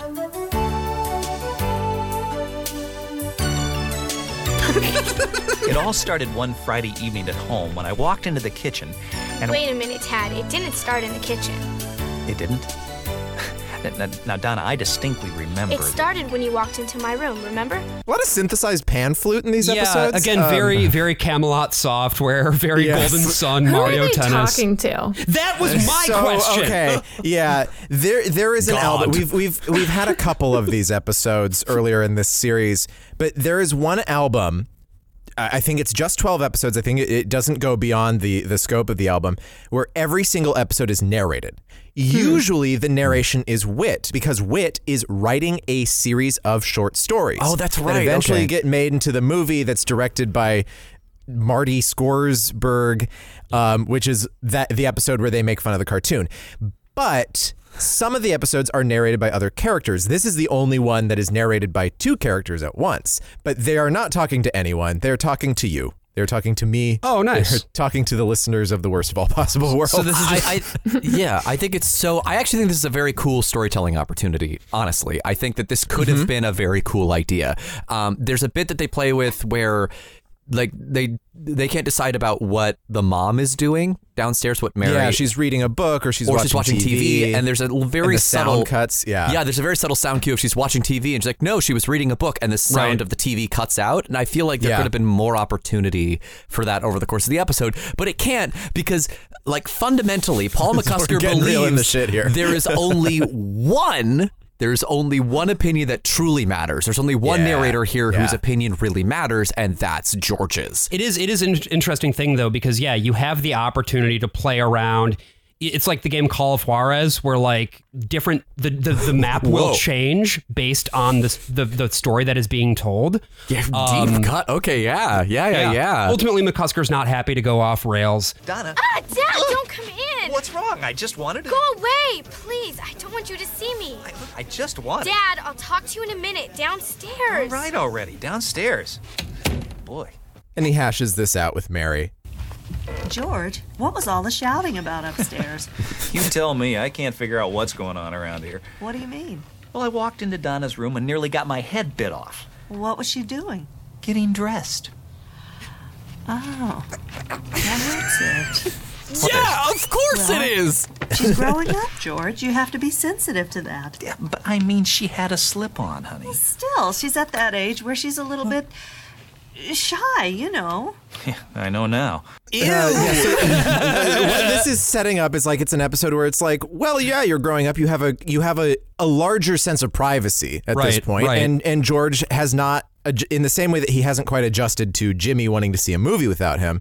He has not adjusted to the fact that he can't just walk into his children's room at any time in whatever state of undress they're in. I had not heard the word slip in that context in probably 2 decades.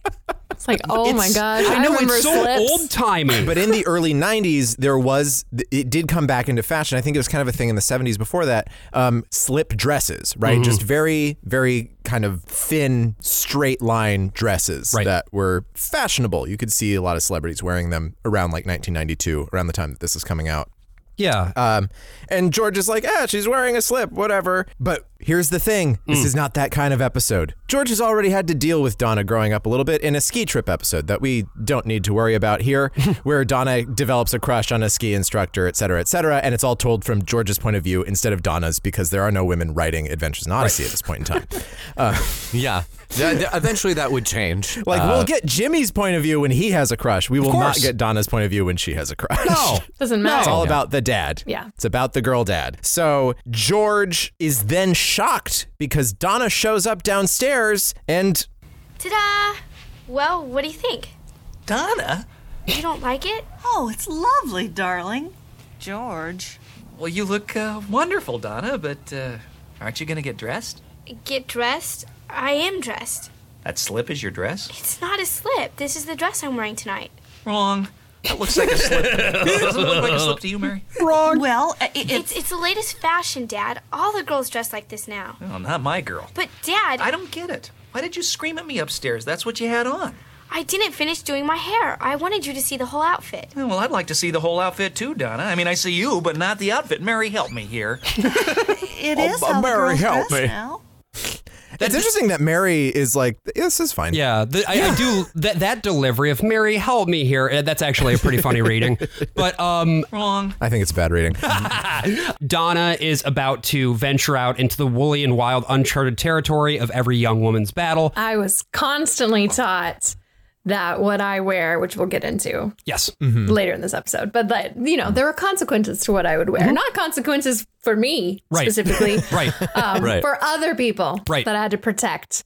But yeah, I remember in high school, I would kind of go to the movies, but I would have a change of clothes, like in a bag or something that I would change into. And it wasn't even that like slutty or scandalous or like revealing. It was just, you know, maybe like a slight crop top or spaghetti strap that was lower cut. Like, I mean, honestly, my rebellious outfits were not even rebellious. The demonization of spaghetti straps in particular is such a pointed thing. I remember going on like World Changers trips and they're like, whatever you pack, don't pack anything with spaghetti straps. Yeah, there's something about the provocative clavicle, right? We can't be seeing it. Exposed shoulders. Yeah. Drives them wild. I remember too, I couldn't show if my bra strap was showing. That was a huge no-no too. I always had to make sure that was covered. I don't think anyone has ever been like, oh boy, a bra strap. You know who has? Fred Stoker, the author of Every Young Man's Battle. Whenever he sees a jogger, fucking forget about it. But this is, I mean, even if you are scandalized by like the sight of a bra strap, it's something you outgrow when you turn 9 or like 10. Like, you know what I mean? Like, it's just the fact that like these grown men they're getting so horned about the sight of a clavicle. It's like it's mind boggling to me. And also, I'm listening to this and I'm like, okay, so a good episode of this will have George learn a lesson, which is just like, stay the fuck out of your kids' like business. Yeah, which is like your kids are growing up. Like, fucking deal with things it. are changing, and you got to come to terms with that. Exactly. Yeah, exactly. But I have a feeling that he's not going to learn a lesson. No, folks. in fact, what happens instead is that there's this big back and forth about a jacket, which I guess was an accessory piece to the dress itself, and they end up coming to a compromise where Donna can wear the dress so long as she wears the jacket over it. Well, that was the mom's idea. Because he said either you wear a different dress, and Donna says she really didn't have anything else, and he said, well, then you're going to just fucking stay home then. Right. And it was also cringy too, just the dynamic of, like, the mom was actually on Donna's side. Yeah. And but her voice, like, doesn't matter. Right, because the man said no. So they both had to be like, well, how can we make him happy? Right. Women just don't understand how much they're sinning most of the time just by being alive. Right. Thank God we have men to tell us. Thank God.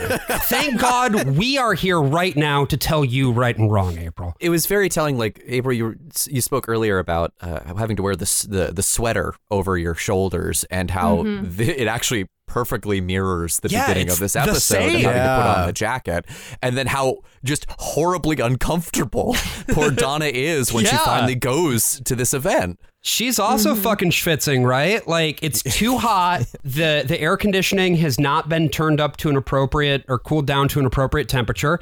And she is now fighting every young woman's battle, namely the battle of should I take my jacket climate change and that's that one too. Should I take my jacket off and expose my sensual shoulders? And of here course she's hanging out with Jack Davis. Yep. He's a gentleman. He actually had disappeared after the Elijah episode that we listened to because the actor's voice changed. Oh shit, it's that kid. And he did not come back until I guess they thought, well, we're bringing back Jimmy Barkley, we might as well bring back Jack Davis. Right. Sure.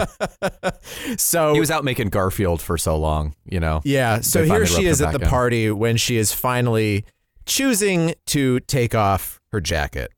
There. Well, what do you think? Wow, that's some dress. Boing. Hey, don't be rude. Don't mind him. Hey, don't be rude. Well, would you like that Coke now? Yeah, it's still kind of hot in here. No kidding. Jack's a good Christian boy. Yep. He's just out there, you know, doing his like full-time pizza delivery job at this point and being a gentleman and keeping people from wolf whistling at Donna. Right. I mean, I've had moments where it's like, oh, fine, I'll just do it anyway and just not tell you. And like if having that level of strict parenting makes either kids that become these perfect kids that eventually snap at some point. Or it makes your kids start lying to you. The behavior will continue regardless. It's just whether you want to be included in that or not. And Donna goes down the path of, shall we say, obfuscating the truth, you know? I mean, how much wolf whistling was happening in public in the 90s? Like, I think it leads to a larger point about this show is that, like, they're deeply concerned about the sexualization of these kids, but they're the ones doing the sexualization of these kids.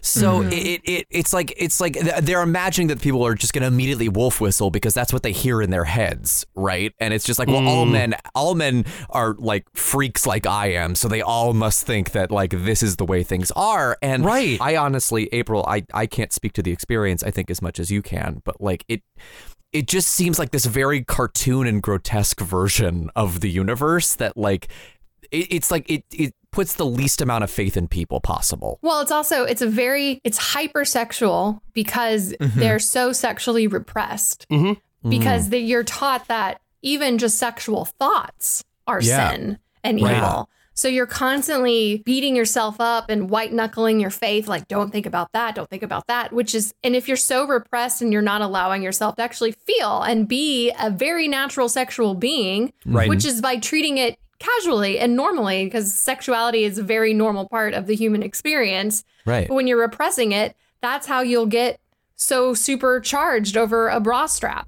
That is completely a you problem. Like, I feel like kids, which I didn't grow up in this, but I can imagine kids that grow up in a healthy environment where sexuality is normalized and be like, hey, you know, like, don't be weird and don't sexualize people, but like, it's okay to be attracted and it's okay to have these feelings. I can't imagine that they're losing complete control over an exposed shoulder. Right. Yeah. And this ties in as well to what we were talking about a couple weeks ago with the Every Young Man's Battle episode, where it's like, Fred, freak that he is, having suppressed all of his like actual impulses because he thinks that all of them are wrong, cannot keep his eyes from popping out of his skull when he sees a jogger.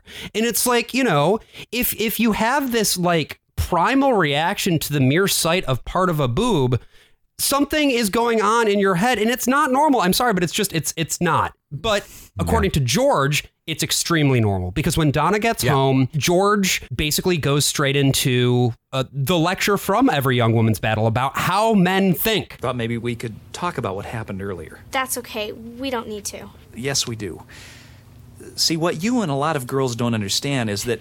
Oh, I can't wait to hear this. The reason I didn't want you to wear that dress is because I'm a man and I know how men or boys think, and well, a dress like that makes them look in the wrong places and think the wrong things. Forces them. It's not your fault, honey, but you have to be aware of that. That's why your mother and I tried to teach you to dress modestly. Gross. Yeah. Just your thoughts, please. Also, your mother and I, and it's like her mother was fine. Right. Her mother. Don't drag me into this, George. Oh, talks like that are so triggering because I lived through those so many times. I was 10 when my dad gave me the first talk of like modesty, and he was like, you know, when you start dating down the road, which I wasn't allowed to date till I was 16. My first date was to see The Passion of the Christ in theaters, by the way. Oh my God, what? That's so intense. Little sidebar there. Yeah, so I'm fine. I'm doing great. Yeah, I'm good actually. It's really normal. Okay, but hold on. Was it a thing that were you like actually like actively like watching the movie, or was it like actually romantic? Was there like no? It was a total buzzkill. You're watching at the time like your Lord and Savior being murdered for the thoughts that you're trying not to have in the theater with your date. And there's that weird fucked up baby too. Like, it's gonna kill every mood. It's Voldemort's in that movie. He just like floats by holding a dead child, and it's like. Yeah, it was not my choice. My dad was literally like, you can go on this date, but you have to go see The Passion of the Christ. And it had just come out. Wait, no, hold on.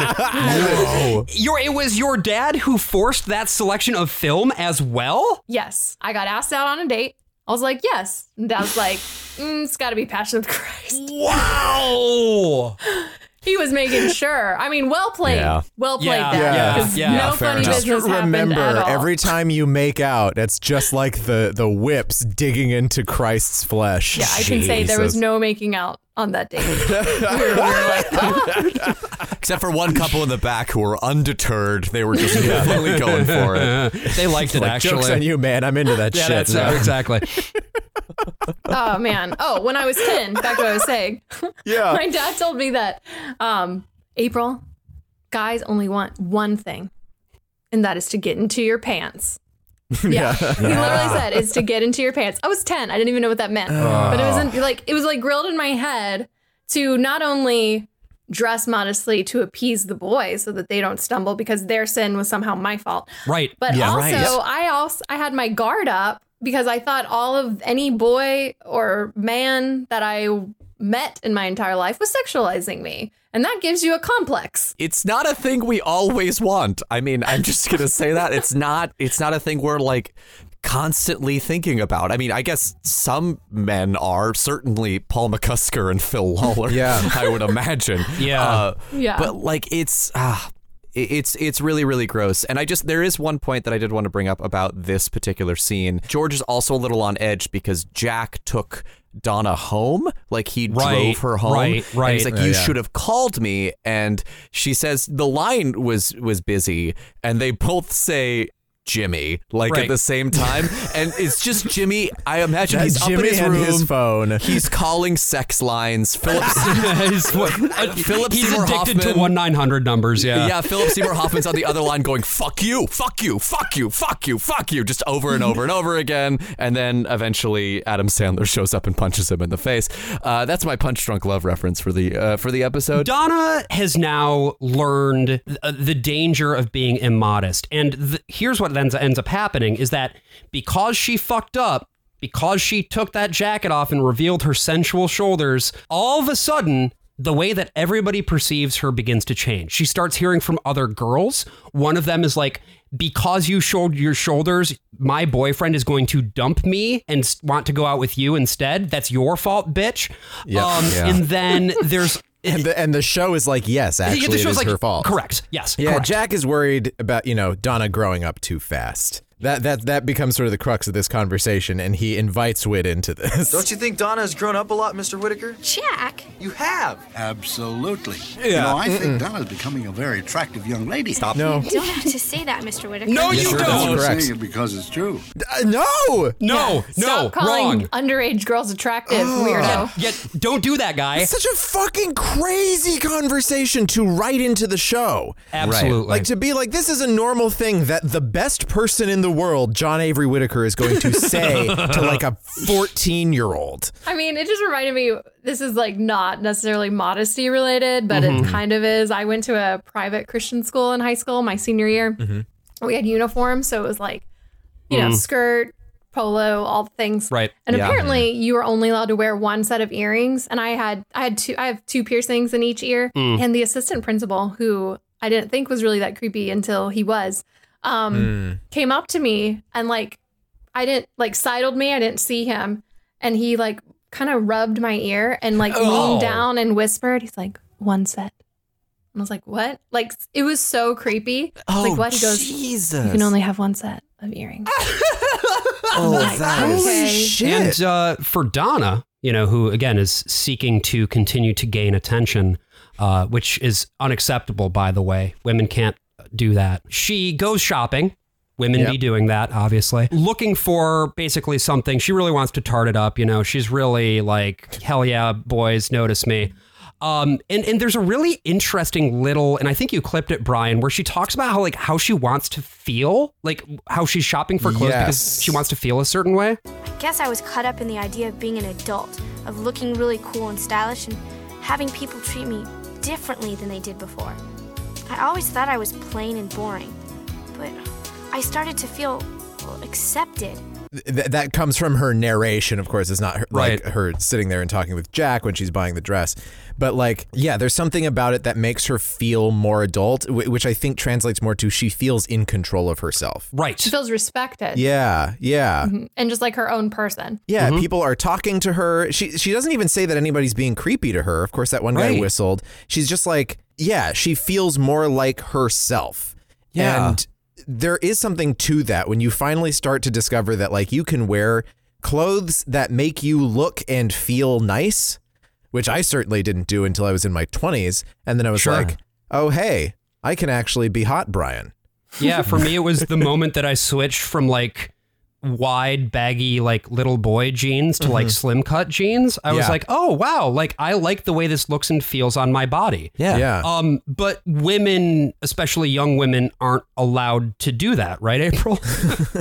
Oh, no. No. We are not our own people. There we go. How can you be a proper woman if you don't have a man to tell you what to do? And also it just kind of shows that they're equating being an adult with being your own person because they don't treat underage people and children like their own people. And Donna is not allowed to date. It's like, wow, the Barclays are more unusual than you are led to believe. It's like only G-rated movies, no dating. Yeah, and there's something too to like, this is such an interesting point in the episode for me because if they had just pulled on that thread a little bit more, they could have gotten somewhere interesting, and they deliberately choose to not do that. The show thinks that's inherently a terrible thing because you can't have thoughts before you turn 18.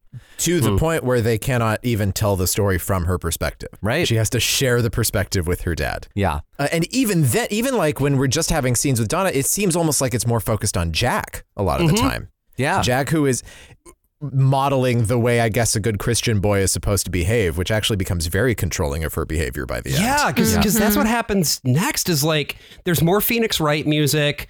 Donna heads to school in her new outfit. Things are great, but then Brad, who is the lecherous, again, we heard about him earlier, don't fucking show your shoulders because my boyfriend is going to dump me guy. Yeah. His name is Brad Kennedy. Never trust a Kennedy is what the show is espousing. Brad doesn't show up. Instead, the girlfriend of Brad shows up and she's like, you're trying to steal my girlfriend. Right, steal my man's. Hi, Mr. Whitaker, and leaves. But Jack basically at this point then, along with Whit, once again, try to help Donna understand that because she's dressing the way that she is, all the guys think she's a total slut. Well, and also she keeps saying several times, like, all the other kids dress this way. Yeah. How come all the other Brads aren't breaking up for all the other girls that are dressing the exact same way? Right. Assuming she's a reliable narrator here, which I think she is. But here's the thing, right? The reason, and we hear this basically from Jack, is that Donna's not like the other girls. Dating Christian guys or just having Christian guy friends, like those types of Christian guy friends was just so exhausting. I had a dude that like went out of his way to tell me that it was a red flag that I played Halo because ladies shouldn't play violent games. Oh. And that like a true man of God wouldn't want a woman that plays Halo. Oh, that sounds amazing. I cannot spend my life with a woman who has evolved her combat. The absurdity here is that like Jack has a job. They even kind of lampshade his not being on the show for like 3 years by saying, oh yeah, well, I've just been so busy with this pizza delivery job. Right. Robin Jacobs got a job in another episode and became a full-blown business owner with like union troubles. Yeah. Tycoon, This is fine. This does not make kids grow up too fast. Yeah. But wearing a dress makes you grow up too fast. Right. And we can't have that. We have to preserve our childhood. Well, it's okay for men, boys, to grow up faster because they're going to be heads of households. They need to have that training. But girls, just sit there and look pretty. But like even Connie has a job. It doesn't pay her anything, but she has a job at Whit's End. Oh, that's like mega church volunteers. Absolutely. Or in ministry in general. You don't need to get paid because your treasure is going to be in heaven. Right. And if you ask for money, you're being selfish or you're not really in the word enough. Like this is clearly a you problem. If you're feeling burnout from this free labor that you're giving me, that's because, Satan's probably leading you astray and you're giving into your flesh and all these things. Jack's pursuit of like getting a job, it ultimately leads towards like perpetuating the capitalist machine, right? Like that's why that's okay because ultimately it will make us more money. But all this women dressing the way they want to thing, that's just going to lead us to have bad thoughts. Like it doesn't benefit us in any way. Yeah. Yes. And this was something actually that April, when I listened to one of the podcast episodes, you told a story about how like at a Christian church camp, you had like an exercise where all of the girls had to like hold pillows. Oh yeah. So we didn't hold pillows. It was like the person giving the example did it. What they had us do is they had us all stand up And we would take turns, like I would turn my back to whoever was sitting next to me. And she would then hug me from behind. And since my back was flat, I could feel her chest on me. And then we would turn around and then I would do the same thing to her. I would hug her from behind. So like my boobs were touching her back. And they're like, that's what guys feel whenever you give them a frontal hug.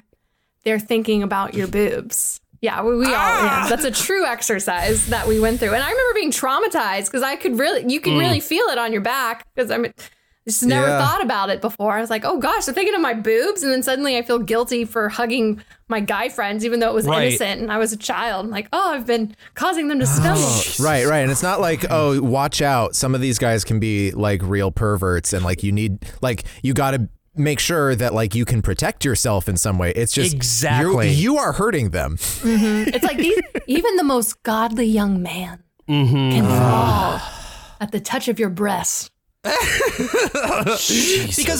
because like if we're being honest, like where's my hug guys are a real thing. And that's an important thing to be aware of.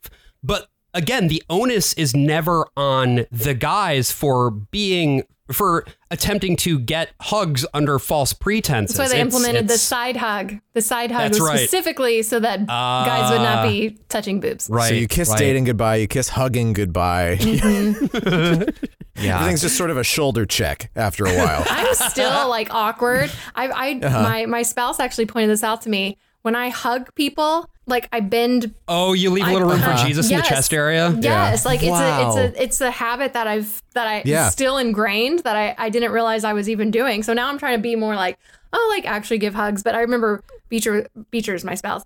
They were telling me that their parents were like, she gives awful hugs. Awesome. It's like, what? Why? Thanks, evangelicalism. On the flip side, you did effectively, I imagine, find a way to protect yourself from where's my hug guys. So there is a silver lining, I suppose. Just totally ruined your hug game, though. Like, my hug game. I still get self-conscious if I come home and I see my bra strap was showing. I'm like, oh God, what have I done? That is one. Like, it's seriously something I never even think about. Like someone having their bra strap showing has never registered with me in any way. Sometimes it just happens with what you're wearing. What are you going to do? It's literally a piece of cloth. It's like seeing part of someone's sock. I don't know. Yeah. No, go ahead. Well, I was going to say, if a young evangelical who's very sexually repressed sees a bra strap, then they're suddenly thinking about a bra. Then they're thinking about breasts. Then they're thinking about, this is a woman who has a vagina and I've got something I'd like to stick in there. It's a slippery slope. And I think to be fair, like, again, if we're talking about adolescence, you are a raging bag of hormones. So there is an extent to which a guy who is, I guess, straight or, whatever. It doesn't matter at that age sometimes. Right. Yeah, no, exactly. Like, it is true that when there are hormones raging through you, almost anything can set you off and will set you off. But that's not exclusive to boys. That's not like the fact that happens doesn't mean that every moment is going to have to necessarily be that. Yeah. And you only develop a complex, feel like it's unnatural, and then end up acting out in weird ways if you are told that that's a problem, which it's not. It just is what it is. Right. And it's a thing you grow out of eventually and not something you harp on as a 30-something-year-old man writing an episode of a children's show about it. Exactly. So we get to this point. We get to this incredible point in the show. George Barkley just goes to Whit's End for some reason. There's not really any reason. He's just like, hey, I'm walking into Whit's End now. Hi, Whit. Hi, Donna. Right. He wants a Wad Fam Chalk Sod, I think. Yeah. So he sees Donna in the new dress that she bought that's more revealing than the previous one. Hi, Whit. I was just passing by and... Donna, hi. I didn't know whether you'd... Donna, is that a new outfit? Yeah, Dad. Please cover yourself up and come home with me. George, before you... It's all right, Whit. It's only a domestic incident. Let's go, Donna. Fucking terrifying. Coming, Dad. It's so dark. It's like he found her fucking killing a cat. Like, like a domestic incident is such a pointed and weird phrase. Like the first thing my mind goes to is just like he's gonna beat the shit out of this kid. Like, he's gonna dare to discipline her. Yeah. And Whit would approve, obviously. Yeah. And it should be noted, too, that Donna tells Whit everything that's happening. And she has this quote that chilled me to the bone, which is, "I don't know why I told him. Probably for the same reason we always tell him things, because we trust him." It's because it's too dangerous to talk to her father about it. Yeah. She can't express those feelings with him at all. She only, because that's again, Paul McCusker like accidentally writes something very real in there, because it's too fraught to broach the issue at all. You are going to have to go to someone else, or go to no one else, or just push it down, right? It's the perfectionist you were talking about, April, earlier, that just pushes down till they snap, right? And she at least has this outlet of this creepy old guy who runs a soda shop, but like, how many people don't have anything like that and just have to hide it and lie to their parents? It's like, I know. Just think of like how much more empowering it would have been if her dad came in, saw her in that, was like, "Wow, you look really beautiful." Yeah. And just was chill about it and was like, "Hey, if any guys have problem, that is their fault. Yeah. You or can't even control their minds. They're the ones being creeps."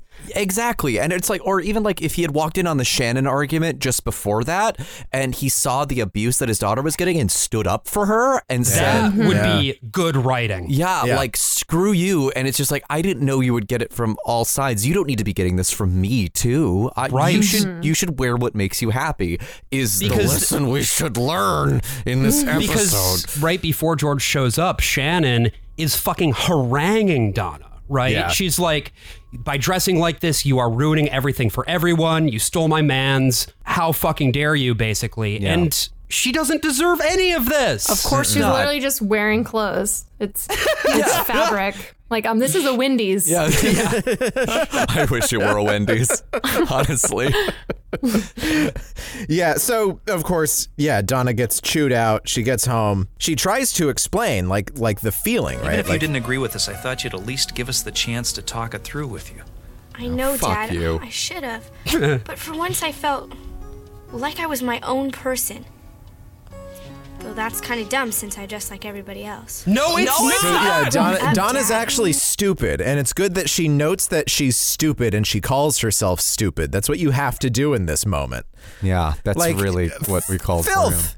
This becomes such absolute filth. And all the goodwill that I had built up for George Barkley up until this point is just cast to the fucking wind. And then Jack shows up again. This part made me so mad. Oh, yeah. What, did he bring her something that she... I don't know. Yeah, it's like, oh, you left something behind. Yeah, you left something. Yeah. I was on my way. And they're like, "You weren't on your way. This is on the other side of town." Right. And yeah. he's like, "Oh, no. Right. Well, I was on my way because I'm going to the mall. And I thought Donna might want to go with me." And they're both like, "Why? That seems random." And they're like, "Oh, well, I thought you might have something to return."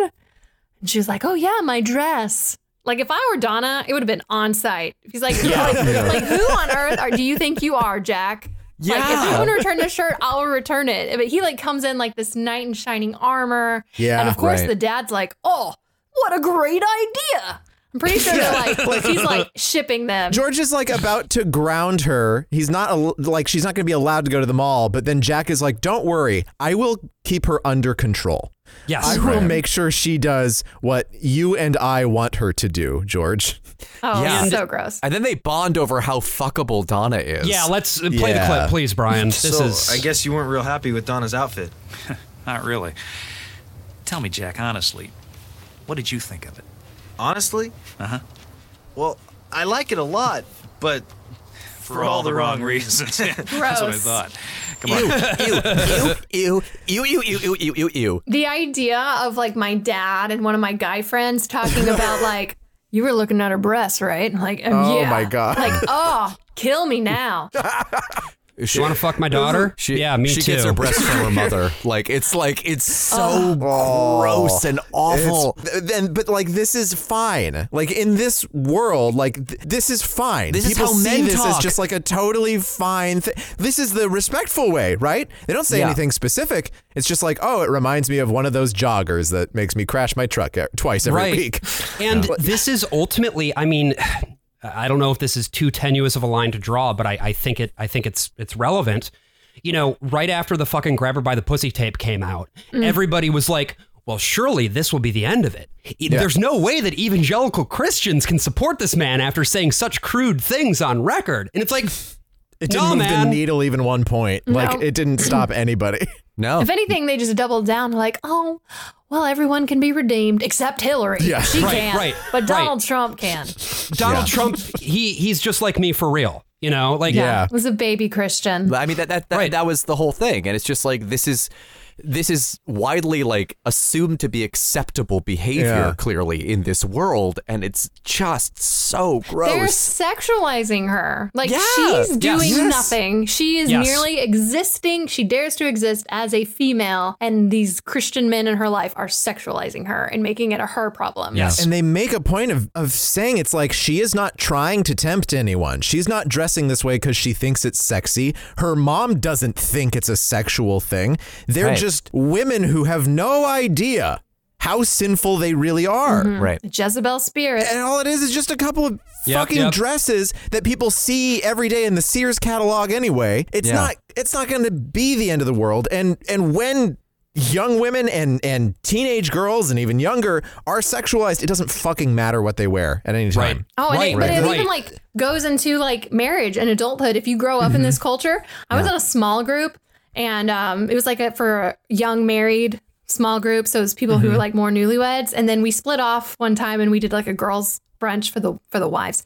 And one girl was so distraught, and she was like had tears in her eyes and was saying how she can't go to the mall with her husband because every time they walk by Victoria's Secret, she just knows that he wants them more than her. Oh, you're telling me that these complexes don't just disappear the moment you get fucking married? Yeah, I'm talking like real tears. This woman thought that her husband was going to leave her for a Victoria's Secret model, and like they weren't even going in the store. They were just walking by and seeing the pictures in the windows, and she was like, I just don't even understand how that's legal. The logistics of dating a Victoria's Secret model, like the amount of things that would have to happen for him to leave her. I could date a Victoria's Secret model quite easily.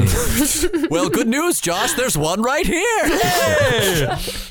It's the same guy from before. Well, that's the other thing is like, what? Women don't have desire. Women are never attracted to people. Like, no, we don't. That's not normal. Yeah, women's pleasure. What is that? Wait for someone to pick you. Like, that's it. I've been told, and we learned about this when we talked about every whatever's battle. Is that women are only about 10% visual and 90% emotional. These are actual statistics from the book. Now, where did these stats come from? Specifically, like it's all sound. It's all sound. Women are aroused by things they hear, apparently. Huh. And not at all by things that they see. Did you not know this? Yeah. How did you not know this? You're a woman. It's in the Bible. Wow. I've been doing it all wrong. It's all right. You don't even have to pluck your eye out. You go into a cave, you hear an echo, and your brain just like explodes. It's like April, God has put a spirit of forgiveness on me to let you know that He forgives you. But like 90% of what? You're welcome.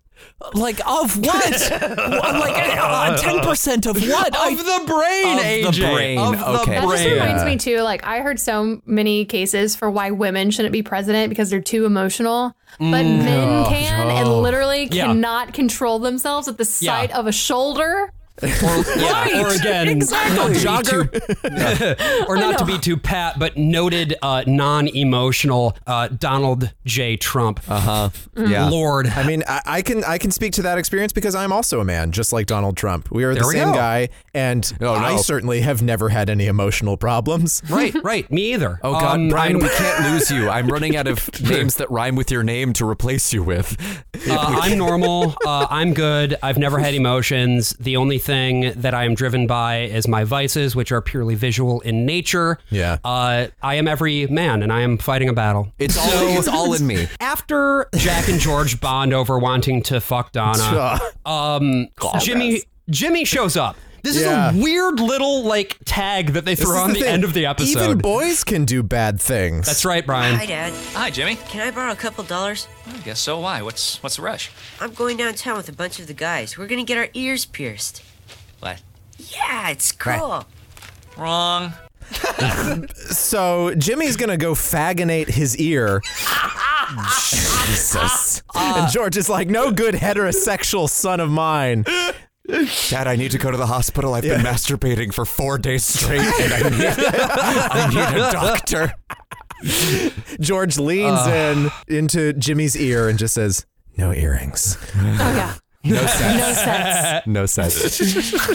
So Phoenix Wright music plays us out here, and that's the end of this episode. Yeah. And April, to what extent does this reflect stuff that you grew up with, Christian purity culture at large, etc.?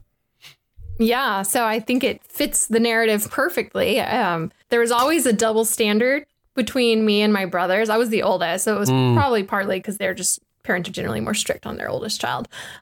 Sure. But yeah, like my parents had very strict dating rules on me, did not have those strict dating rules on my brothers. And I also noticed something too, that like there was a lot of freedom for my brothers to wear whatever they wanted and do what they wanted to do, with the exception of doing anything that resembled femininity.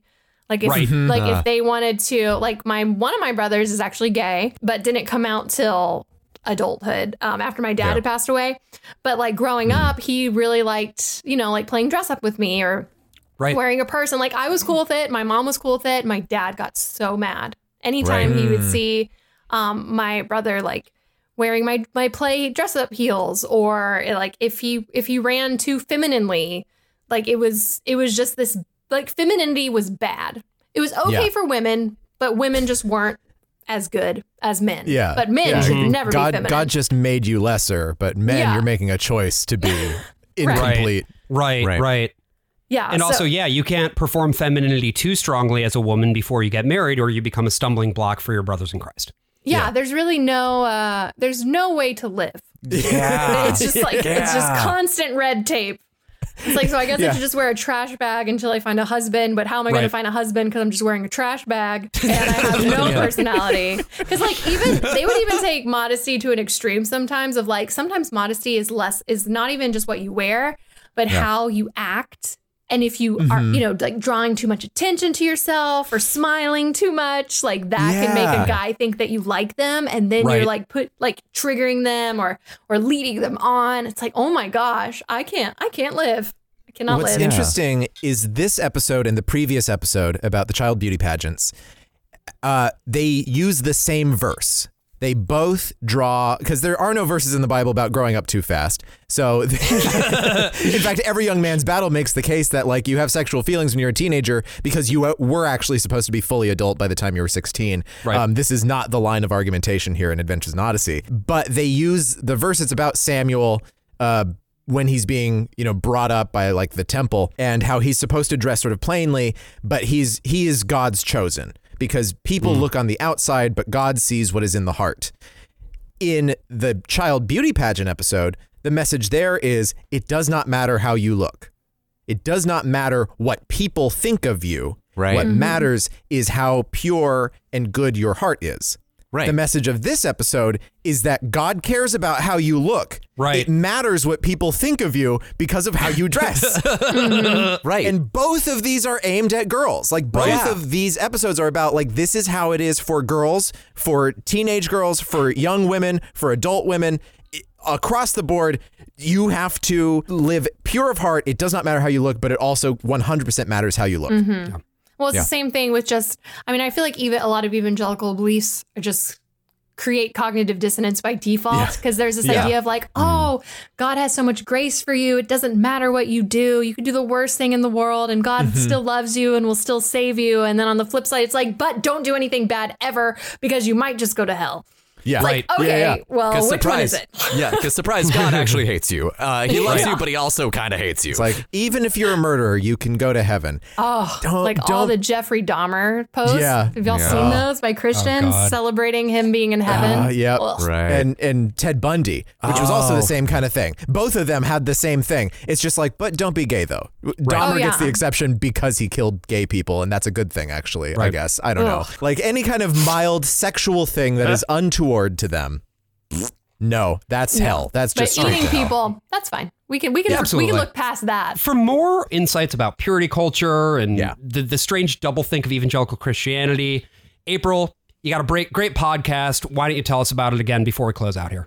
Sure. I co-host Evangelical-ish, and we do a lot of different topical stuff. We've talked about purity culture several times, and it comes up. We also talk about a lot of current events.